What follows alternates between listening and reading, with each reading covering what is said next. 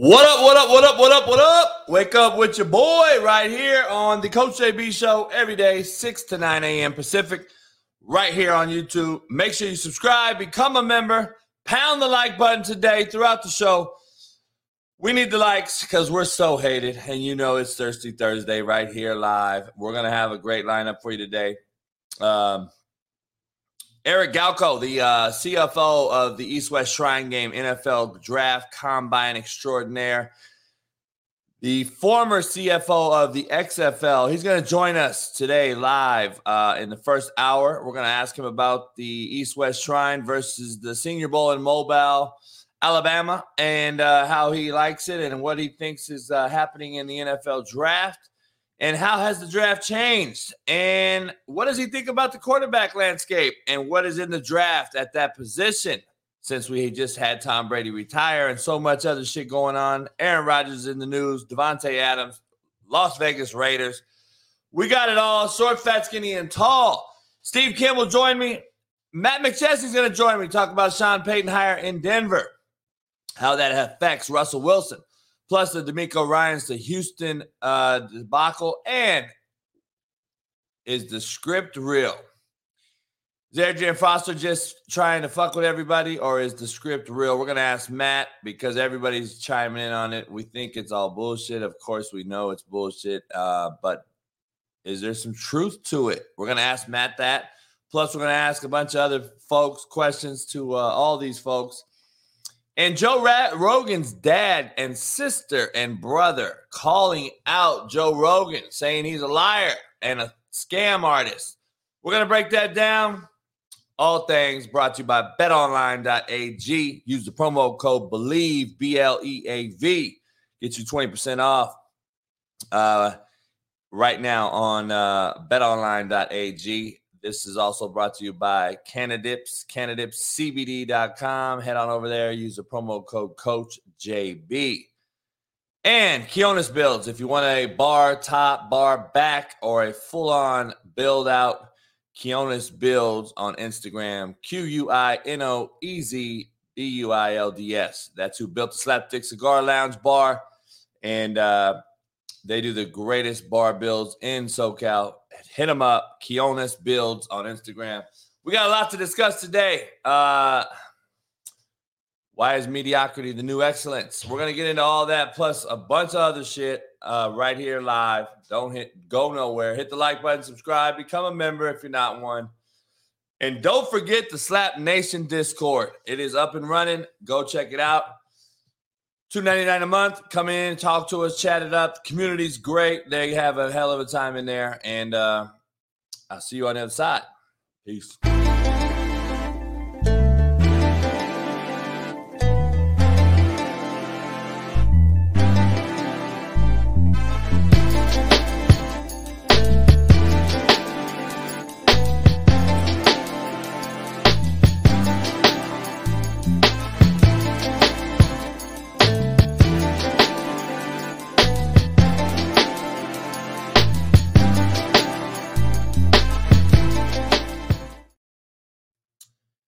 Yes, sir. Yes, sir. Yes, sir.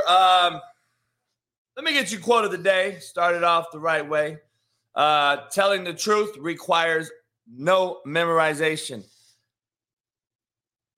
Telling the truth requires zero memorization. I don't know if you realize that. I don't lie for the simple fact that I don't want to remember. I don't want to remember what I told you.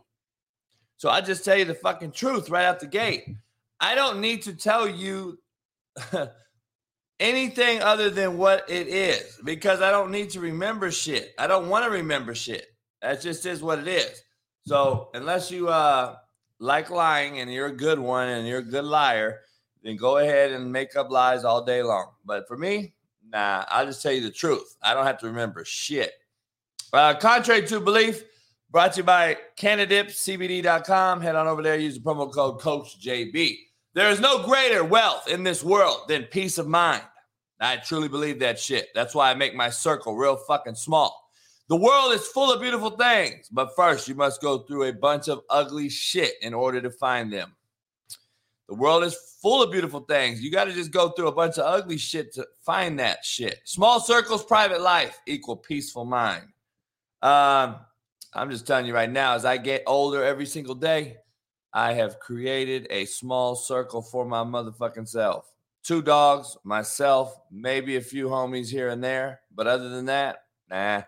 I've eliminated a lot of shit and created this tightly wound circle that has allowed me to go to sleep at night and wake up every morning with no regrets, peaceful mind, and a don't give a fuck what you say attitude. Just trying to tell you. My Instagram has officially been deleted. Don't know where it went. Nobody told me about it. I will not make a new one. They're going to have to bring it back for me because I'm not doing that shit. It's just too exhausting for me. I'm not going to do it for what? So they can delete me again? Fuck no. I've got a shitload of emails and a shitload of DMs on Twitter.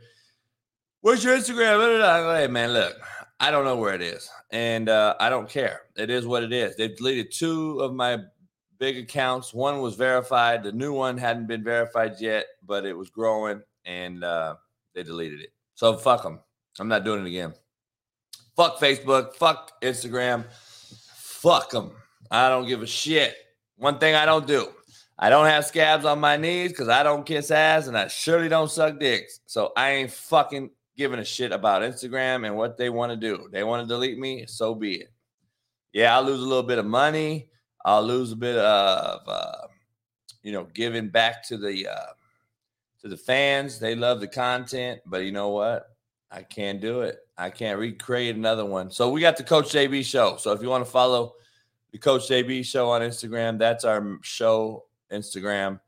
Plus, I still got Slapdick Bullies, Slapdick Cigars. I got the Coach JB Show Instagram.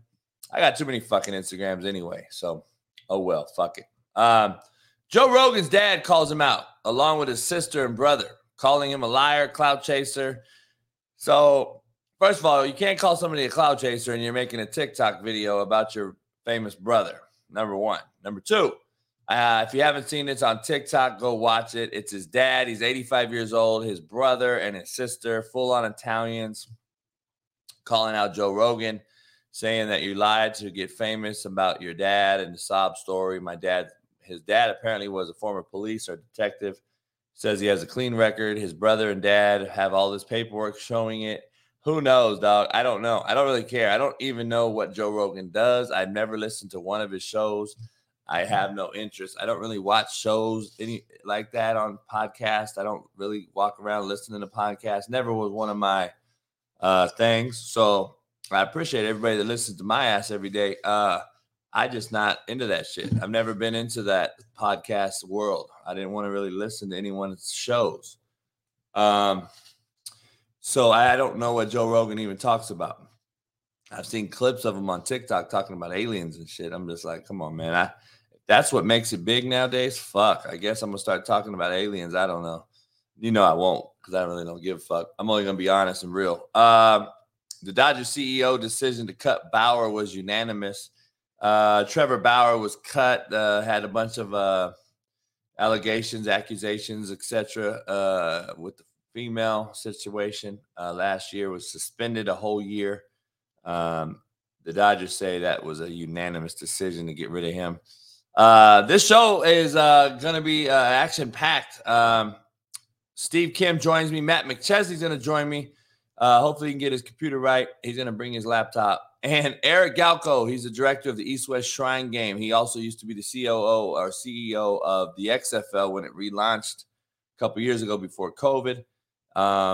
He runs the East-West Shrine Game, which is arguably the best NFL draft evaluation game. It was just in Vegas. And that's where I was at over the weekend. Belichick, a lot of people were there. So he does a good job with running that. We're going to ask him what the difference is in now and what it was back in the day as far as the NFL draft. Who are some hidden gems in the draft and how happy he is compared to the Shrine and compared to the Senior Bowl in Mobile, which is going on this week.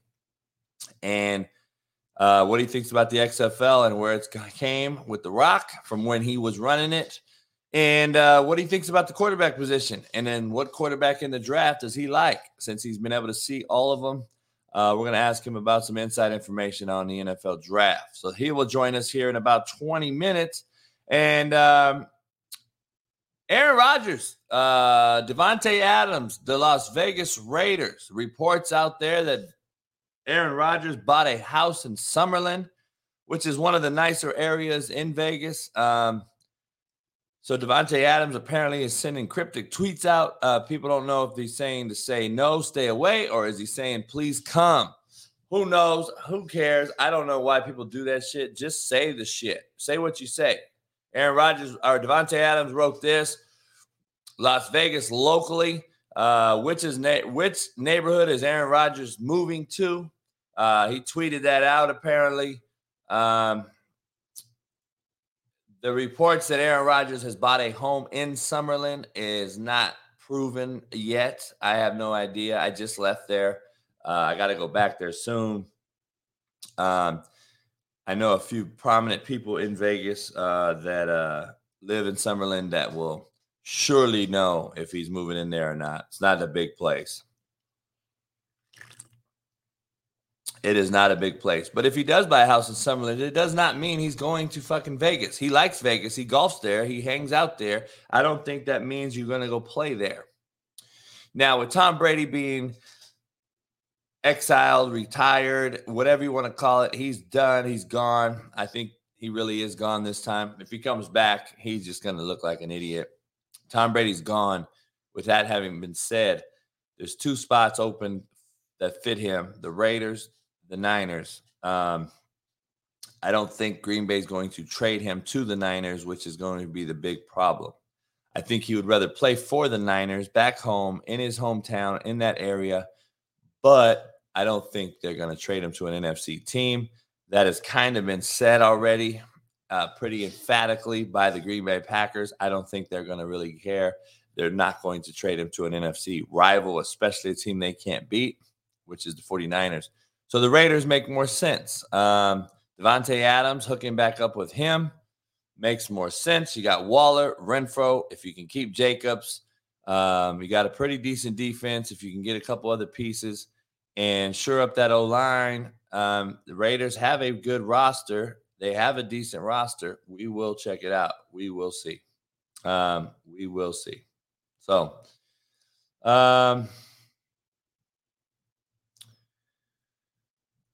yeah, I don't know. I don't know if he fucked him over or not, Hector. I'm just getting to the chat. I don't know how that all worked out. I'm not sure. But it's crazy. The Packers have came out and made a statement endorsing Jordan Love, saying Jordan Love has made real progress. So starting to look more and more promising that Aaron Rodgers is out of there. That's what I'm getting from it. The Eagles O-lineman Josh Sills indicted on kidnapping charges, forced oral compensation. I don't know how you force oral. I've heard this forced oral thing before. Like I don't understand how you force oral. I gotta break this down. To all the ladies in the room, anyone else in the room, I don't know. How do you force oral? Because if I'm not that smart of a guy. I'm not a math major by any means at all. I'm not a math major. But I am a hustler, and I think I can figure out certain shit, right? So females, please, I'm just curious. If a guy forces oral upon you and tells you have to do this, and he forcibly holds your head, I don't know what he does. That sounds creepy as fuck to me. Does he have a gun to your head or something? Because wouldn't a girl just bite that motherfucker shit off? Like, I'm confused. Why have I never heard forced oral and the girl just didn't bite his shit off? Like, that is a dumb motherfucker. Whoever is forcing it and whoever is doing the act and don't just bite the motherfucker clean off. I mean, you're holding all the cards, ladies. I just gotta be honest. You're holding the cards. You control the narrative on this one. So I'm confused as to what forced oral really is. I got to know. And if you are forcing someone to put, proceed to do oral on you, that's a weird motherfucker. Like, I don't want forced oral. If it's forced, then I need you to stop and get the fuck out. I'm not forcing you to do shit. I'm confused as to what the fuck forced oral really is. I'm just asking that question. I was discussing this last night because somebody brought it up in a jokingly way. Obviously, this is not a joking manner. This fucking guy supposedly got indicted on rape and kidnapping charges. So we don't know what the situation is. But I just wanted to clarify and ask a question. I just don't know. Sometimes, ignorance is life-threatening. You got to ask questions. What is forced oral? I got to know. Unless she has, grabbing her head that's what I'm saying, Joe. Forced oral, that ain't forced oral though. Like, why haven't I heard the girl just say, you know what? I bit the shit out of his dick. I bit his dick clean off. Like, you control the narrative, females. Unless he has a gun to your head. Shit. If he ain't got no gun in your head, shit, I'm biting. You control the narrative. It's like a guy, you got your balls in his hand and you're fucking walking him around the park like, motherfucker, say something. I'll squeeze the shit out of your nuts. Like, it's worse.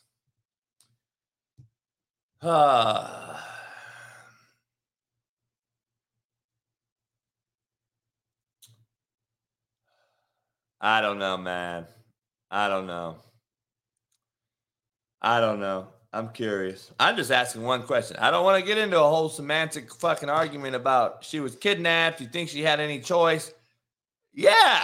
If she ain't got a gun to her head and she got his dick in her mouth, bite that motherfucker. What's he going to do? Hit you? You got to be a real creepy motherfucker. I understand you're an old lineman. You're a fat fuck. But damn, dog.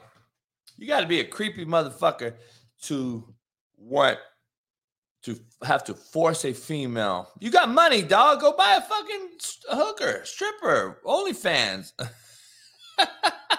Come on, man. Matt Rule taking Carolina to court for $5 million. He's going to arbitration. He wants his $5 million from Carolina Panthers that they apparently owe him. Curious to see how that unfolds. We're gonna see. We're gonna see how that worked out. So we'll see. Apparently the Josh Sills incident happened in 2019. He's just now being indicted 10 days before the Super Bowl, mind you, which is pretty crazy. Rumors out there that the Bears have decided to keep Justin Fields and they're possibly going to trade the number 1 overall pick for a lot of shit. Now we're talking. Now we're getting into some scenarios that I was bringing up like, hey, listen, you either trade him and you trade him for a number 2 pick and grab 2 capital from Texans, or you buy into keeping him and you build that roster out. You can probably get a decent amount of assets from trading the number 1 and not drafting Bryce Young. If you trade number 1, there's a lot out there, but you're going to have to get, like, what team really do the 49ers trade for 1 again? They can't be this bad at quarterback, dog, because Niners are now down to no quarterback. With all this pretty bells and whistles, this great roster, everyone keeps saying great roster. I told Chase Senior yesterday, I don't call it a great roster.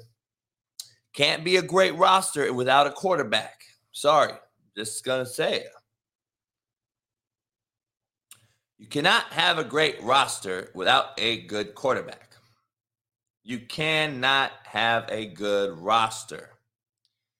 A great roster means you have a great quarterback. The Niners have not had a great quarterback in quite some time. So, I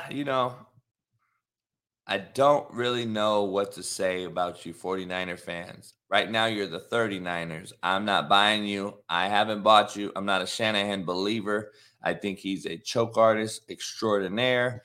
but nobody wants to really call him out and talk about him because of who his daddy is. He's a good old boy in the network. Shanahan's name will never be mentioned. He'll never get drugged through the mud. He'll never be a one-and-done coach like a Lovie Smith was in Houston or any of these other fucks. Can't wait to do Last Chance Q tonight with Sean Salisbury. We didn't get to do it yesterday. We will do it tonight.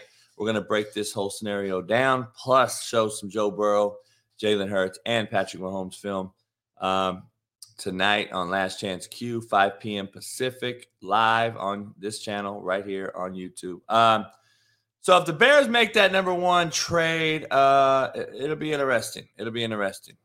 Little fun fact for you guys out there. There's 6 NFL players started their careers either while Tom Brady was playing in 2000 or after Tom Brady started playing in 2000. 6 guys have completed their entire career, waited 5 years, and then been named to the Pro Football Hall of Fame. 6 guys. Let that sink in. 6 guys started in 2000 or after and have set out 5 years after retiring, been inducted into the Hall of Fame, and Tom Brady's still playing. Just saying, that is a very, very interesting thing. I'll do without Googling it.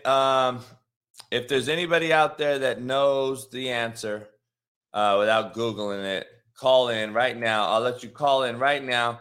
Give me the 6 names without Googling it. If you call in within like 20 seconds, I'll give you an opportunity. If not, I fucked up. I should have had you call in first. I think that's a cool trivia. 6 guys. 6 guys have started. Well, Luke Kuechly's not in the Hall of Fame, my friend Nick Ramos. Sorry. I just said 6 guys started at or after and have set out 5 years and now is inducted in the NFL Hall of Fame. Tom Brady just retired yesterday. So Ray Lewis was playing before. Ray Lewis was in a Super Bowl in 99, just so you know. So Ray Lewis started his career before. Peyton Manning started his career before. I said 6 guys started either at the same time or after, not before. Ray Lewis and Peyton Manning started their careers before Tom Brady. Just so we're clear. You guys haven't got it at all, not even close. You're typing all the wrong shit in. So it's too late. Nobody called in. Fuck you. You don't get it.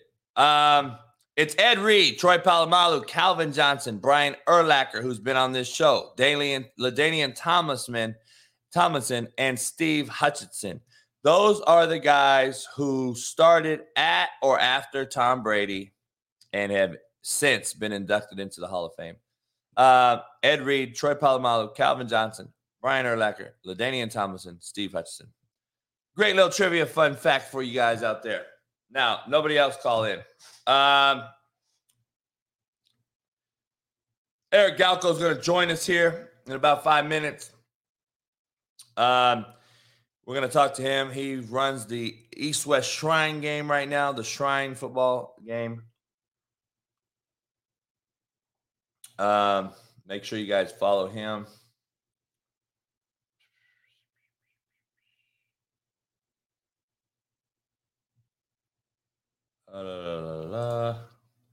Aaron Rodgers to the Raiders.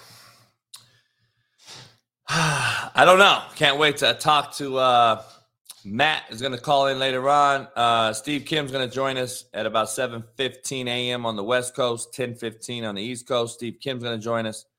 And then Matt McChesney is going to call in around 7:30, 8 o'clock. We're going to talk to him about Russell Wilson and does the Sean Payton hire correct and fix Russell Wilson? Does Russell Wilson get his mojo back? We're going to find that out. Poll question. Where does Aaron Rodgers end up? Drop your comments in the selection. Whoever gets it right, I'm going to do a little thing. Email me. I did this last year for forgot who won. Somebody won, though. That's still a member, I'm pretty sure. But I'm going to have the first 5 emails that send me an email with the correct answer will win some type of merch. Hoodie, cup, coffee mug, visor, something. Polo. First 5. Where does Aaron Rodgers end? Does he retire? Does he stay a Packer? Is he a Raider? Or is he somewhere else? Those are the answers. Email me, coachjb12@gmail.com. And the first 5 that email me that get it right now, if the first 5 that email me get it wrong, it doesn't matter. Then I'll go to the next 5 guys that get it. Whoever's the first 5 emails that get it right win. I think he's going to be a Raider. I really do. I don't think he's going to be Brian Case already on it. He already sent me the email. I don't think he's going to go to Tennessee. I don't think he's going to be a Jet. I don't think he wants to live in the East Coast. I think he wants to get back home. And I think he wants to get on the West Coast, play golf year-round, not have to worry about the snow, not have to worry about the cold. I think he's a Raider if the Raiders can figure it out. That makes the most sense right now. But I'm telling you right now, somebody, the first 5 guys that emailed me saying Vegas, they're putting all their chips in one basket. Maybe he's not a Raider. Maybe he's not a Raider. CoachJB12@gmail.com is the email. Send it to me. Maybe he's not a Raider, though. Who's going to go out on a limb and say he's not a Raider? I don't know. I don't know if he's going to be a Raider or not. We don't know. We're going to see. Can't wait to talk to Steve. I'm going to talk to Eric here in a second. We're going to talk about the NFL draft. We're going to ask him about the draft. And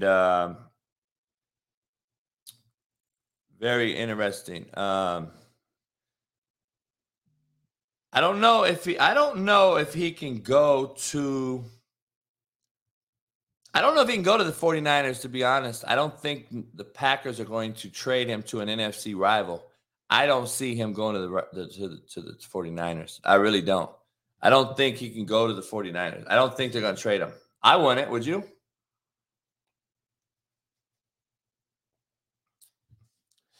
I'm seeing the emails pour in. I'm seeing Tampa Bay Bucks. I don't see that ever happening. That would be a huge risk. If that happened, kudos to you for saying that. I don't see him going to the Bucks. There's no way. There's no way he can go to the Bucks. If he goes to the Bucks,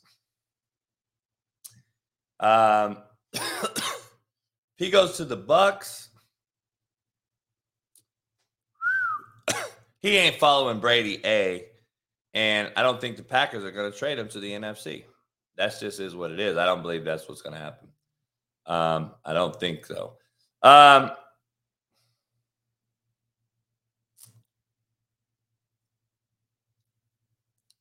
Jimmy G. This was said before. I'm going to let you hear this little clip real quick. Jimmy being back, and if so, what would that look like? No, I don't see any scenario of that. Yeah, no, I gotcha.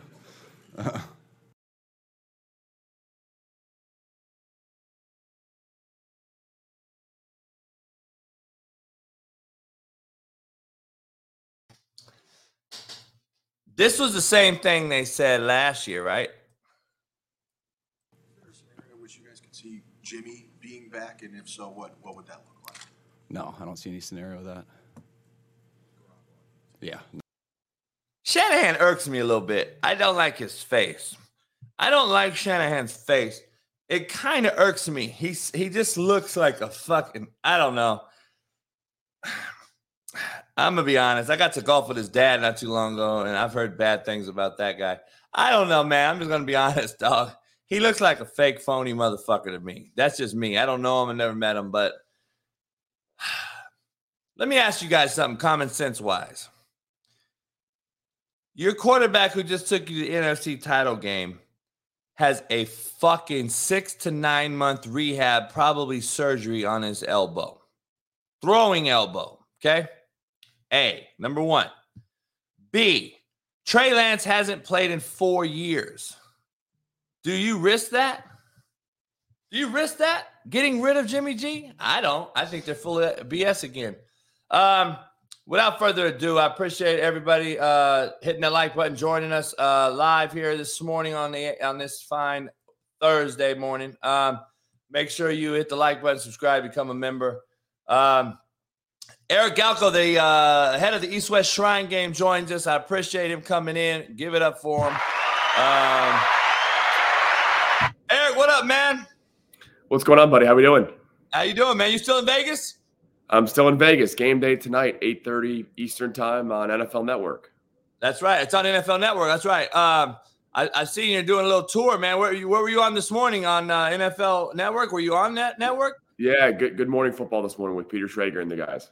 Okay, Peter's a good dude. Yeah. Got to meet him through Pat McAfee and everybody. So let me ask you something. You guys started you started what, Optimum Scouting? Yeah, I've been in the football business a long time and consulting NFL clubs, consulting people in the industry throughout, and I've had experience working most recently before taking over the Shrine Bowl 2 years ago as an executive with the XFL before, unfortunately, kind of COVID into that season too. So I've been kind of all around the pro circuit, but took over the Shrine Bowl a year and a half ago and the goal of making it a best-in-class experience for guys. That's good. I was at the practices, man, and I got to hang out with a couple guys you knew and that knew you. And I got to say, I spoke at the NFLPA. Eddie George, good friend of mine who was the head coach for one of those teams, Jeff Fisher, the other one in Pasadena. And then before that, and then I drove out to Vegas and got to go to your guys' deal, hanging out with the head coach of the Edmonton team and CFL team. I got to say, your practice structure, your practices, the vibe, and the players were night and day above what I saw in the NFLPA. Explain, what's the difference between the NFLPA, you guys, and then the Senior Bowl in Mobile? Yeah, the Shrine Bowl this year, for one, is in Las Vegas, Allegiant Stadium, pretty nice. That's in the NFL. We've got great facilities. Our guys got to practice in the Raiders practice facility, which Bill Belichick called the Taj Mahal of facilities earlier this year. So awesome facilities, awesome city for these guys. And this year, the Shrine Bowl was the only all-star game with 2 full NFL coaching staffs. We got Arthur Smith and Bill Belichick roaming the sidelines, all of our players learning the Falcons and Patriots playbooks all week, which haven't been easy for these guys, but learning how to be pros all week long too. So it was awesome for these guys to experience not only Vegas and all the cool stuff there, but be coached by Bill Belichick and Arthur Smith. And again, we try to keep these things compact for these guys. They have a long week of practice, and I've heard how their all-star games do it. We're trying to be the best-in-class event. So how'd you get hooked up in it? They just knew your pedigree. They knew what you did in the scouting world. They knew what you did in XFL, and they reached out and was like, "Hey, man, come build this thing." Like, how do you get a guy like Bill Belichick to come coach this thing? He's like, he stays away from the media. He doesn't want to be in the limelight. He's got his son out there coaching. I got to talk to him a little bit. I've known him a little bit. How do you get a guy like him to come buy into this thing? We are 2 NFL staffs are from 2 non-playoff teams. And actually people from the Patriots reached out before we kind of made our selection out of advocating for it. They were like, we would love to coach this if possible, because it gives you a huge experience, right? To work with these players directly, to learn how their study habits are. And more importantly, I think sometimes who the guys you don't want to draft are as much as the guys you do want to draft. So that hands-on experience is great. Last year, the Patriots didn't coach this game, and they drafted 4 guys from the Shrine Bowl. So this year, I'm expecting 7, 8, 9, 10 of these guys that they coach all week long too. But I've been joking, Coach Belichick has been the assistant special teams coach, assistant tight end coach all week long. He's not the head coach in name for the week, but he's been hands-on all week long. He's been yelling at guys on kickoff, on kick return. He's been helping quarterbacks with the handoff exchange. I mean, classic Bill Belichick from what I've seen from a distance about the nuanced details, and he's been fantastic with these guys all week long. Man, that's good. I got to see him and Arthur there, and I was there that Saturday. 8:30 p.m. Eastern? 8:30 p.m. Eastern. Yep, 5:30 p.m. Pacific. 5:30 Pacific. Everybody, make sure you watch NFL Network, East-West Shrine Game at Allegiant Stadium in Vegas. A lot of news coming out. Davante Adams sending out cryptic emails and texts and tweets and stuff like that right now out of Vegas. He's basically saying, where is Aaron Rodgers buying his home at? Any rumor of that? Is Aaron Rodgers in Summerlin right now? Is he a Raider next year?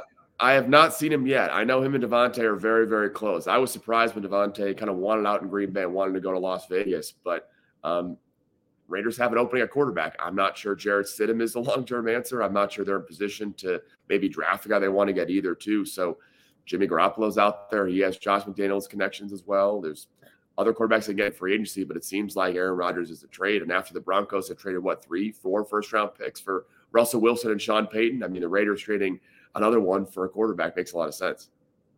No doubt. Eric Galko, the director of the Shrine Game, joining us, former XFL exec. Let me ask you this. The XFL came back. COVID shut it down. They're coming back with The Rock.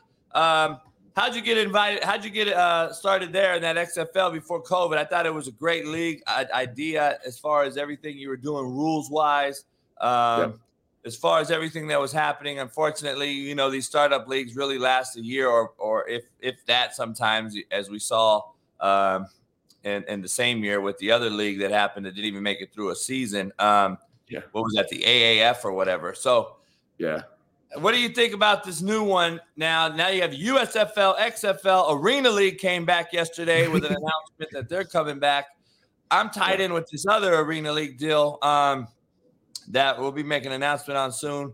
I'm not really doing nothing. They just want me to use my face. But all these different leagues, and you're running the big boy right here with the best talent in the country going to the draft, hopefully the NFL draft. And then you still have the CFL out there, which has a pretty damn good track record. It's been around over 100 years. There's been I've sent some players there. I know the CFL has done well for a long, long time. Is there that much talent in America to sustain these leagues that give a decent product on the field to watch? I don't think there's enough talent, to your point. When I was at the XFL, my job was largely in player personnel, and I would joke all the time. First off, my job was making sure our teams were set up, but I was focused on quarterback and offensive linemen, right? There's not enough quarterbacks that can handle a playbook, handle an offense, manage guys, and not make mistakes, and there's not enough offensive linemen.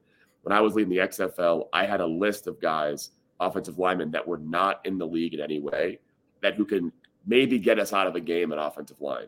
And by week 4, week 5, I had 3 guys left. I told my boss, Oliver Luck, the commissioner at the time, I'm like, Oliver, we lose 3 more offensive linemen, we might be fucked, right? It was getting tight there towards the end. That's just for one league, and we had no competition that year. So it's really hard to have enough talent. I'm curious how the USFL and the XFL competing for guys. The CFL's safe, as you pointed out, reliable, right? It's been around for 100 years. So maybe guys want to go there versus playing in America because it's safer. So I'm curious to see how the quality of talent is for all 3 of these leagues. I think there's enough talent for definitely one league to be beneficial for guys that want to continue their career. I learned the XFL. A good number of guys have no chance of getting back to the NFL, and they want to play professional football more and keep that dream alive, and that's great. But the idea that using these other spring leagues to kind of vault yourself to the NFL is pretty narrow. But I think there's definitely a market for a lot of these guys to just keep playing football and enjoy themselves and getting paid for it. But having 3 leagues at once sounds pretty tough. Yeah, and then you got the Arena League. Like, what's the product? Like, but when I played arena ball back in the day in Chicago for the Rush and LA and all over these places, the talent was pretty damn good. You got guys that left there and ended up winning Super Bowls. Yeah. Like, Arena League at that time was pretty damn good. All you had, though, was the XFL was around for that 1 year. Vince McMahon, or whatever it was in 2000, the LA team, Tommy Maddox led to win the first inaugural deal. He Hate Me made it big with his name on the back of the jersey. Blew his shit out on the 40-yard dash for a coin flip. But having said that, doesn't quarterbacks drive this kind of the watch party is driven by how good the quarterbacks are? I mean, because there's not enough. I'm not going to watch the 8th string quarterback who got cut in the NFL and then who goes to the USFL. USFL was bad, in my opinion, last year watching it, even though I had a lot of buddies coaching it, because the quarterback position was so god-awful. And it's like there's not enough quarterbacks in the NFL right now, in my opinion, that are good. Like, I think quarterback play in the NFL is at an all-time low, even though the talent level is at an all-time high. I don't believe that talent makes you a great quarterback. I think we see this every day. I don't know. The quarterbacks in this draft, do you see any hidden gems? Do you see anybody that you've seen that's going to come out and try to make an impact? I just don't see rookies coming into the league anymore, especially on bad teams, which unfortunately most of the good quarterbacks or better ones in college are going to go to a bad team in the NFL. And I just think they get stuck there. Yeah, no, I was in the XFL. One of the big takeaways I had philosophically at quarterback was, hey, we need guys that can improvise and then not make mistakes, right? Look at arm talent and athleticism, and it's important. It's valuable. It can be a tool, but you need guys that can improvise in, A-gap pressure. Not many guys can escape A-gap pressure, but if you can do that and you cannot F up RPOs, right, you might be able to be an NFL quarterback for a little while. And at the XFL, I said, hey, our offensive line's not going to be great. We need to have mobility, but also, again, improvisation, mobility are different things sometimes. And, Tom Brady's a great improviser. He's not very mobile, right? I think Brock Purdy has shown he maybe isn't the best athlete, but he can improvise and make plays even as a rookie. So we had guys like P.J. Walker, Taylor Heineke in the XFL, Jordan Ta'amu. Those were guys that I think they are NFL quality players. They weren't in the NFL for a circumstance. But I think we're seeing a change in terms of how teams are valuing quarterbacks. We'll see how this draft goes, but you've got to have guys that can be consistent, be sound in the pocket, handle A-gap, B-gap pressure. Again, run. 70% of throws in the NFL nowadays are pretty easy, right? Just don't screw those up. Make a few plays on your own, make a few plays downfield, and let the abundance of receiver talent. We've got the best receiver talent, tight end talent, running back talent, NFL history in the league right now. Just give those guys the ball as quickly as possible. I think hopefully with Brock Purdy, who actually played in the Shrine Bowl a year ago, can show you that, hey, you don't have to be dynamic to lead a team to the playoffs. And I think Bryce Young has a lot of that ability. He's a guy from Bama. He's a great person, great kid, great leader. I think he could be that kind of guy. Aiden O'Connell of Purdue is a lot like Jimmy Garoppolo, maybe a name you don't know, but smart, married, efficient, quick release. Clayton Tune of Houston, a good quarterback as well. But then you look at Anthony Richardson of Florida, who's immensely talented, but can he make those 70% of throws that you need to make? Can he improvise?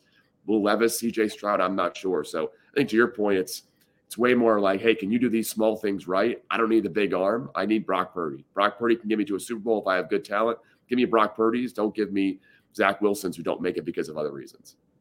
Nah, no doubt. It's a good point. I'm watching these quarterbacks. I'm just like, man, I'd rather block a gap. See what I mean? Back in the day, I want to be able to know the fucking protection and go and make sure, okay, I got too many guys at the line of scrimmage. I can't block them with my 6 guys, my 5-0 lineman running back. I got to make a slide protection call. I got to block a gap. Nowadays, to your point, we rather see a guy escape a gap, run around like his head cut off, a chicken with his head cut off like Kyler Murray, and yet make $250 million, but can't understand who his hot is and who's not. And I'm just like, dude, something's wrong. I don't know about you. I kind of go back and look at this is how we're calling plays in. With a card, it's got me and you on it, right? Our face on there. Stephen A. Smith. It's got crazy, oranges and apples, whatever is on there. And they look at that shit. They call the play. Let's go. Clap it. Let's go. They're not really running from the sideline with a bunch of verbiage. They don't get that. They don't get to run it. We used to go from the sideline to the huddle, have to know this play this long, call it, and then execute it inside of a play clock, right? We have to used to do that. Nowadays, I think it's hurting these kids when they go to the NFL and they get a playbook this thick and they get a verbiage like this. They can't. I think it's hurting them. I think the card game, the tempo, all the things we see in college, not taking a center quarterback exchange under center anymore as much. I think it's killing the NFL. And then I guess it's forcing, to your point, the NFL to change into what college is.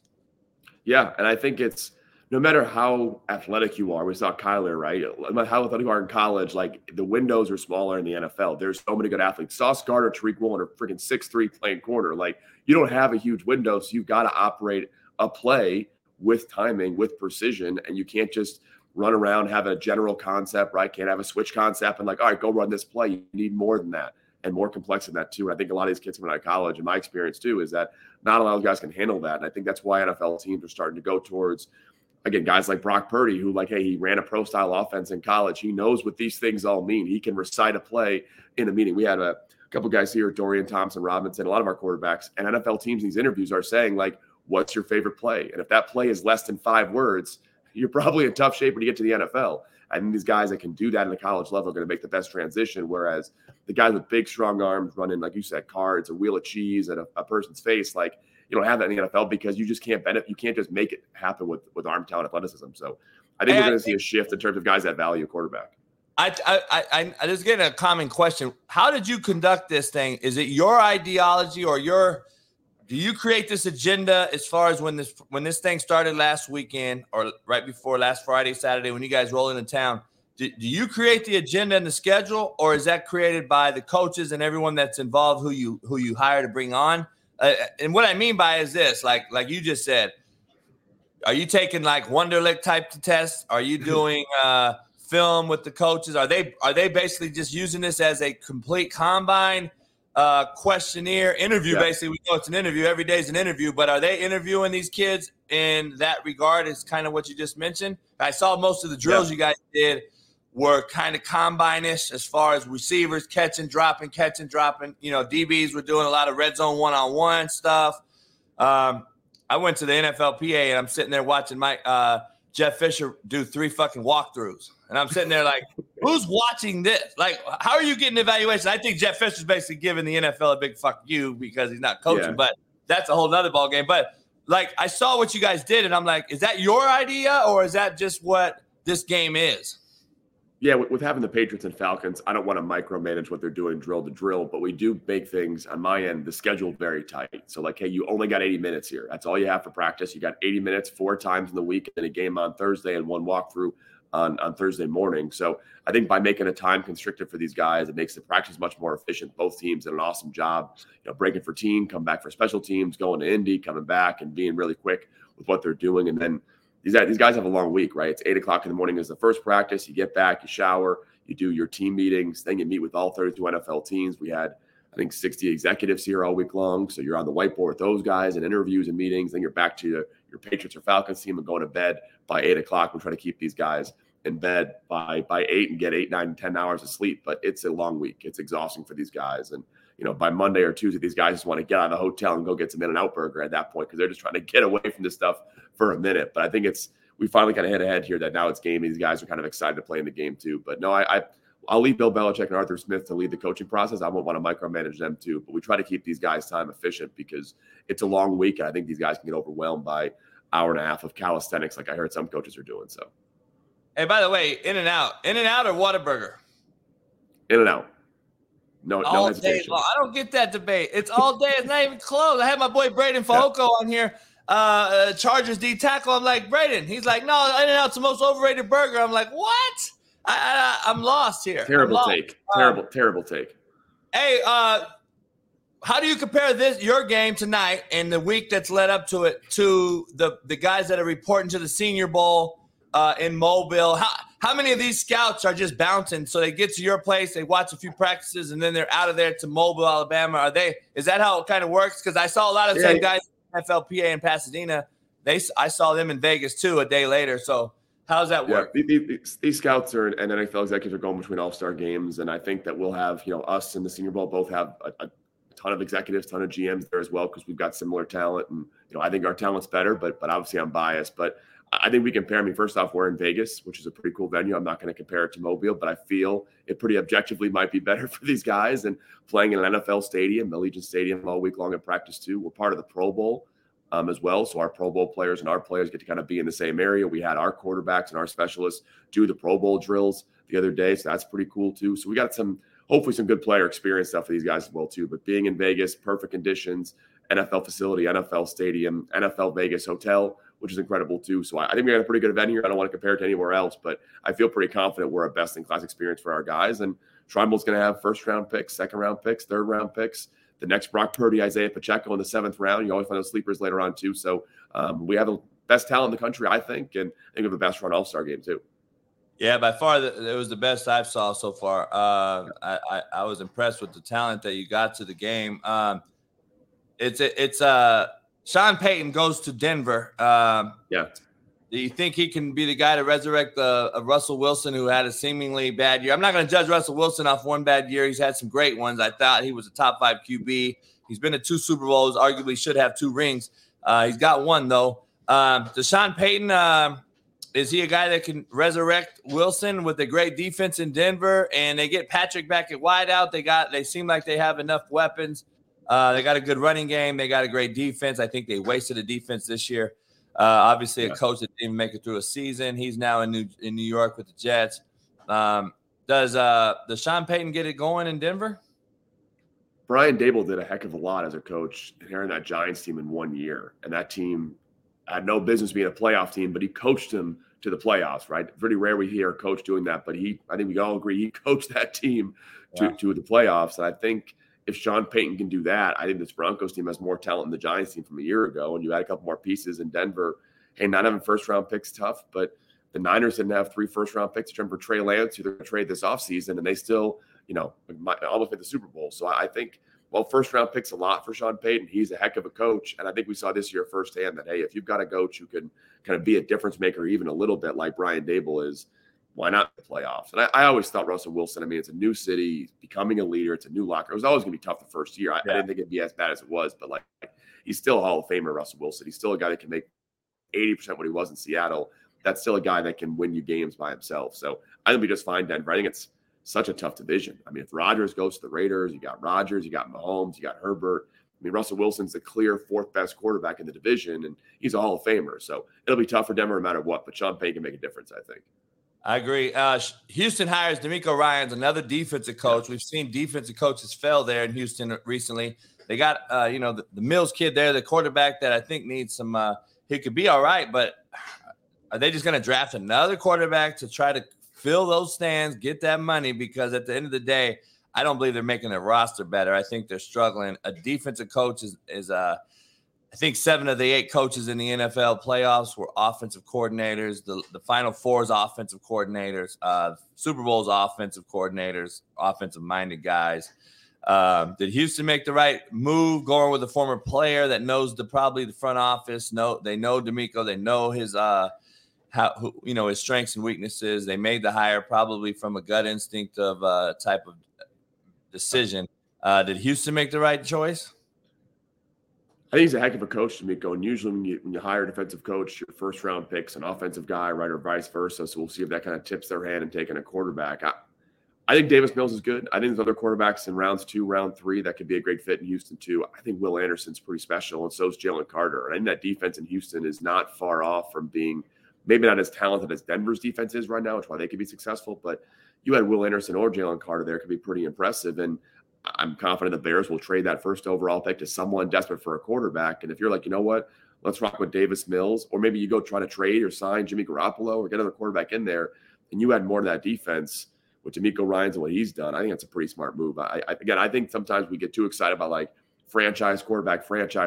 Like Davis Mills can be a playoff quarterback. Why not? Jimmy Garoppolo is a playoff quarterback. Why put all your eggs in one basket of Bryce Young, who I think is special, or CJ Stroud or Will Levis, when that could fail and then you're shot of luck again too. So no, I think DeMeco's a great coach. I think it's about the staff he puts around him. But I think if I'm the Texans, I'm more looking at hey, should we just take Will Anderson, maybe the next Myles Garrett, and have a defensive impact player versus trying to just throw darts at a quarterback. This is kind of there's so many different mocks. I never listen to these or trust them. So, Houston taking Bryce Young at 1, that means Chicago bumped up, right? And then they got rid of that. I love Bryce. I've been around him. I've got to be around him out here in SoCal. Small guy. We understand all that. I don't know if it's kind of trending that way now. I don't know. You got a lot of quarterbacks in the league right now that have just they're not the 6'6" Drew Bledsoes anymore. That's not a thing anymore. But again, I'm just worried that unless you go even Mahomes had to back up Alex Smith, and I think through osmosis even learned. Just like I think Jordan Love's learned from Aaron Rodgers sitting in Green Bay. Just like I think Kyle Trask. I believe in Kyle. I recruited the kid out of high school, Manville High School in Houston, and he never even played in high school. Goes to Florida and is a Heisman candidate. Got to sit behind Brady the last 3 years. I think if he ends up being the guy, don't be surprised if he does well. I think that these kids are getting thrown to the fire too quickly on bad franchises, and I don't think they ever recover. So I don't know if there's a quarterback out there. Your expertise, watching the draft, getting it to evaluating this thing, not only in your own deal, but you probably know all the players in the country that you're trying to get into your Shrine game. Is there a hidden gem out there that plays quarterback? I like Sam Hartfield, but he transfers. He's going to play another year. I thought he was an NFL ready type of guy. I like Bryce. I think Bryce is great. I like the fact that he was coached by Sark, a good friend of mine, and Bill O'Brien, who's going back to New England, it seems. So I believe he's been around some NFL coaching. So I like him a little bit over CJ Stroud, who's another SoCal native. Is there a guy out there that's like, all right, I think this guy's NFL ready, even if he goes to a bad franchise, which I don't know if that really exists or not, but is Bryce Young the guy, or is there another guy out there? I know Will Levis can throw it all over the park. I know Will can throw it, but I don't know if he's the guy either mentally as the it factor. I mean, I think the concept of franchise quarterback is just asking for failure, right? Again, I go back to it all the time, but like if you're trying to like this is the guy now, you're 40% hit rate in the first round, right? Trey Lance, Zach Wilson will be on different teams next year, most likely, right? And that's just 2 years ago. So I think sometimes we build these guys up. Can Bryce Young save the Texans? No, he cannot save the Texans. Spoiler alert, no quarterback the Texans might draft is going to save the Texans franchise. It's going to be the offense around them, the skill players, the defense, and then if that quarterback can just not make mistakes. So I think there are a lot of guys. I think we're going to start seeing some teams that pass on quarterbacks early, like I said, and find the next Brock Purdy, right? Dorian Thompson-Robinson of UCLA is a guy who's played a ton of football, 30-plus starts in college. He knows, he's seen the defenses in Oregon. He's seen some of the best defensive players in all the country. He's played against those guys. He could be a backup in the NFL, a starter in the NFL, and be just fine. Why can't he be an NFL starter? So I think we're so allured by like who has the biggest arm. All right, they're the top 10 picks, and that's not what makes Bryce special. It's not what makes Tom Brady special. It's not what makes a lot of these guys special too. So in terms of like draft picks, like hey, would I trust a lot of these first round quarterbacks? I'm not sure I trust them, and I'd rather go with the stud defensive player, stud offensive lineman, stud receiver.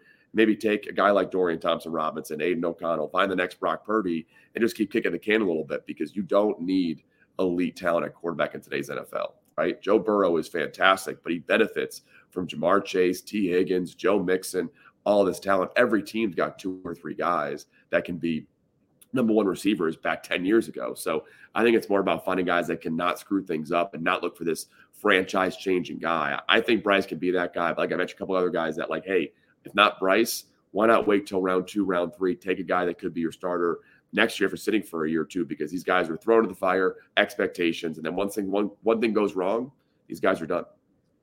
Hey, are you with me on this or against me on this, which makes great conversation either way. I think these cats are getting anointed too quickly. I think we're giving them the car keys to the car too quickly before they ever learn to drive. $250 million to a Kyler Murray or to some of these guys. And to me, I'm like, dude, I wouldn't give that guy a squirt of piss, but that's me. These guys are making a lot of money, man, to not be able to know who's hot, safety rotation, coverage, protection. To me, it's like, hold up. And then to be a shitbird on the sideline, throw their head coach under the bus who brought you there, who fought for you in Cliff Kingsbury. I don't know. Are these guys getting so much money to where they really don't care? That the investment is just not what it used to be. This is not about a love for football thing anymore. This is about to get their bag, their proverbial bag, they call it, and go to Dubai. Like, I don't see them working like Tom Brady used to work. I don't see them working like the old school mentality is I'm trying to earn this money. They're getting the money up front without ever having to prove their worth. So I'm like, first off, these guys can get their money. Eric. Yeah, I'm cool with these guys getting their money. First off, get paid, get your money. But in terms of building a franchise, it's a great question. And I think, you know the high school landscape, the youth landscape better than I do. So a lot of these guys have been the guy and stars, and sometimes they lose 2-3 games a year in their whole high school career. These guys haven't experienced failure. And some of the best quarterbacks I think coming out now, we have here, Aiden O'Connell was a walk-on. Right. He didn't think he was going to be here. So he's got that humbleness, that drive, that desire to be great because he knows how quickly it can end. I think a lot of quarterbacks through Elite 11, through college, go to a big program, right? Guys like Kyler Murray, who's I think a talented quarterback for sure, lost only a couple games in his high school, college career. Like, give me the guy that's lost a lot, that wants to be here still sometimes, because those guys are going to want to be here for I think a great reason as well too. So I think the background of these guys matters so much more than the talent. But again, it's really easy to be like, that guy did this in college, he's this talented, he's going to do this in the NFL. And it's more about dealing with adversity than it is about who you were in the past. And I think not a lot of quarterbacks growing up have dealt with that adversity. And sometimes, again, I'd rather a guy who feels like I'm better than the 10 guys drafted ahead of me than the guy that was first overall pick sometimes. That's why I think we're still misevaluating quarterbacks a little bit based off traits. It needs to be about what have you done to handle adversity? Can you handle these things? Because those guys are going to be grateful just to be in the NFL, not to mention getting paid when they end up doing. Yeah, I'm just like, man, I'm watching these kids every day, and I'm just like, God damn, they're paying these guys so much damn money, and they, like, where are they? Yeah. They're not even there to be. You can't find them when you need them. You don't win big games. Like Josh Allen, we know is a freaking nature, California JUCO kid. I mean, great talent. And I've been saying, I'm like, is he overrated or is he overvalued? Like, there's a overvalue going on that no one's talking about either. I think we're overvaluing a lot of these cats because of what they are bringing to the table athletically. And I don't think we're really putting into perspective the fact that these cats can't ID coverage. They don't understand where the mic is, how to set protection, get out of it. You only really see a few guys going to the line of scrimmage anymore. Back in our day, every quarterback was at the line of scrimmage calling out some shit, changing something, oppositing something, changing the protection. We don't see it no more. It's because we're taking the college card game to the NFL so these guys can be comfortable, I guess. That's some things that a bunch of my buddies in the NFL are coaching tell me. They're like, man, we're trying to make these cats comfortable because that's who's getting the big money. And I'm like, man, screw that shit. I'm like, let's teach these cats something. Like, I'm just confused. I don't know where this changed, but it has. And unfortunately, it is what it is, man. These guys are going to make big money. And I don't know, Eric, I just see it hurting coaches. Like, the coaches that are walking the sideline aren't the same no more. Like, we got the analytic side of this thing with Staley and McDaniels and all this. And then less and less Belichick's, Parcells, Bill Cowers exist. I don't know. Andy Reid leaves. You're down one more. If he gets out soon, you lost Bruce Arians last year. The hard-nosed guy walking the sideline just doesn't exist anymore. It's just changing, man. I guess you gotta adapt or die, I guess. Yeah, we'll see. I think the NBA has seen a problem, right, where you're trying to be more of a handholder and babysitter for some of these guys and not actually push them. And I think we'll see a shift in that back too. Hopefully, hard coaching, whatever it is, what it is. But I think we need to kind of have these guys kind of fit to a system too. And again, less about traits, more about can you handle things, can you handle a playbook, and can you handle adversity? And I think a lot of these guys coming out of high school and college level, again, better than I would. I don't think they handle a lot of adversity growing up. And when I hear about a kid who's handled adversity and has some talent, that's when I get excited, right? The talent's there. I can evaluate, Bryce Young, CJ Stroud, who haven't lost many games in their college, high school career. But I want to know if these guys can handle adversity because I've seen other guys handle some shit. No doubt. So what do you do in the offseason? So do you work on this game right here this week that we just passed for this final product tonight? Yep. 8:30 Eastern, 5:30 Pacific, NFL Network. Don't miss this game. Everyone watch it. Do you work on this game all year round, or you got other shit you do during the year? No, I do some consulting in the offseason a little bit with some teams in the league and some people outside of it as well too. But largely it's year-round. It's a year-round job, making sure the event goes smoothly, evaluating the players, working with NFL teams for who they want to see, improving the event, obviously having our 2 NFL coaching staff. So it's year-round. So I'll take it easy, go to the combine, do my job there, and then take a nap in March and be ready to go for April for the 2024 Shrine Bowl. Man, commend you, man. Kudos to what you do, and great product you put on the field, and I hope it goes well tonight. I'll be watching, man, and watching some of those kids.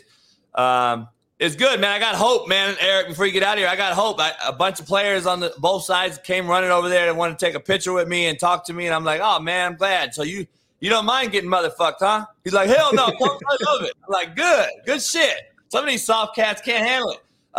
Yeah. Hey, man, if you ever need a guy to go recruit you some talent, hit me up. We'll talk soon, buddy. I appreciate you. Hey, I appreciate you coming on, brother. Thanks, man. Take care, Eric. Later. Eric Galko, right there from Allegiant Stadium in Vegas, 8:30 p.m. Pacific, 5:30 p.m. Pacific, 8:30 Eastern on NFL Network. The East-West Shrine game tonight in Vegas. Watch it. Pretty damn good talent was out there. I saw some good talent during the practices last week. So appreciate him jumping on and chopping it up with me. And can't thank him enough. Steve Kim joins me here in about 5 minutes.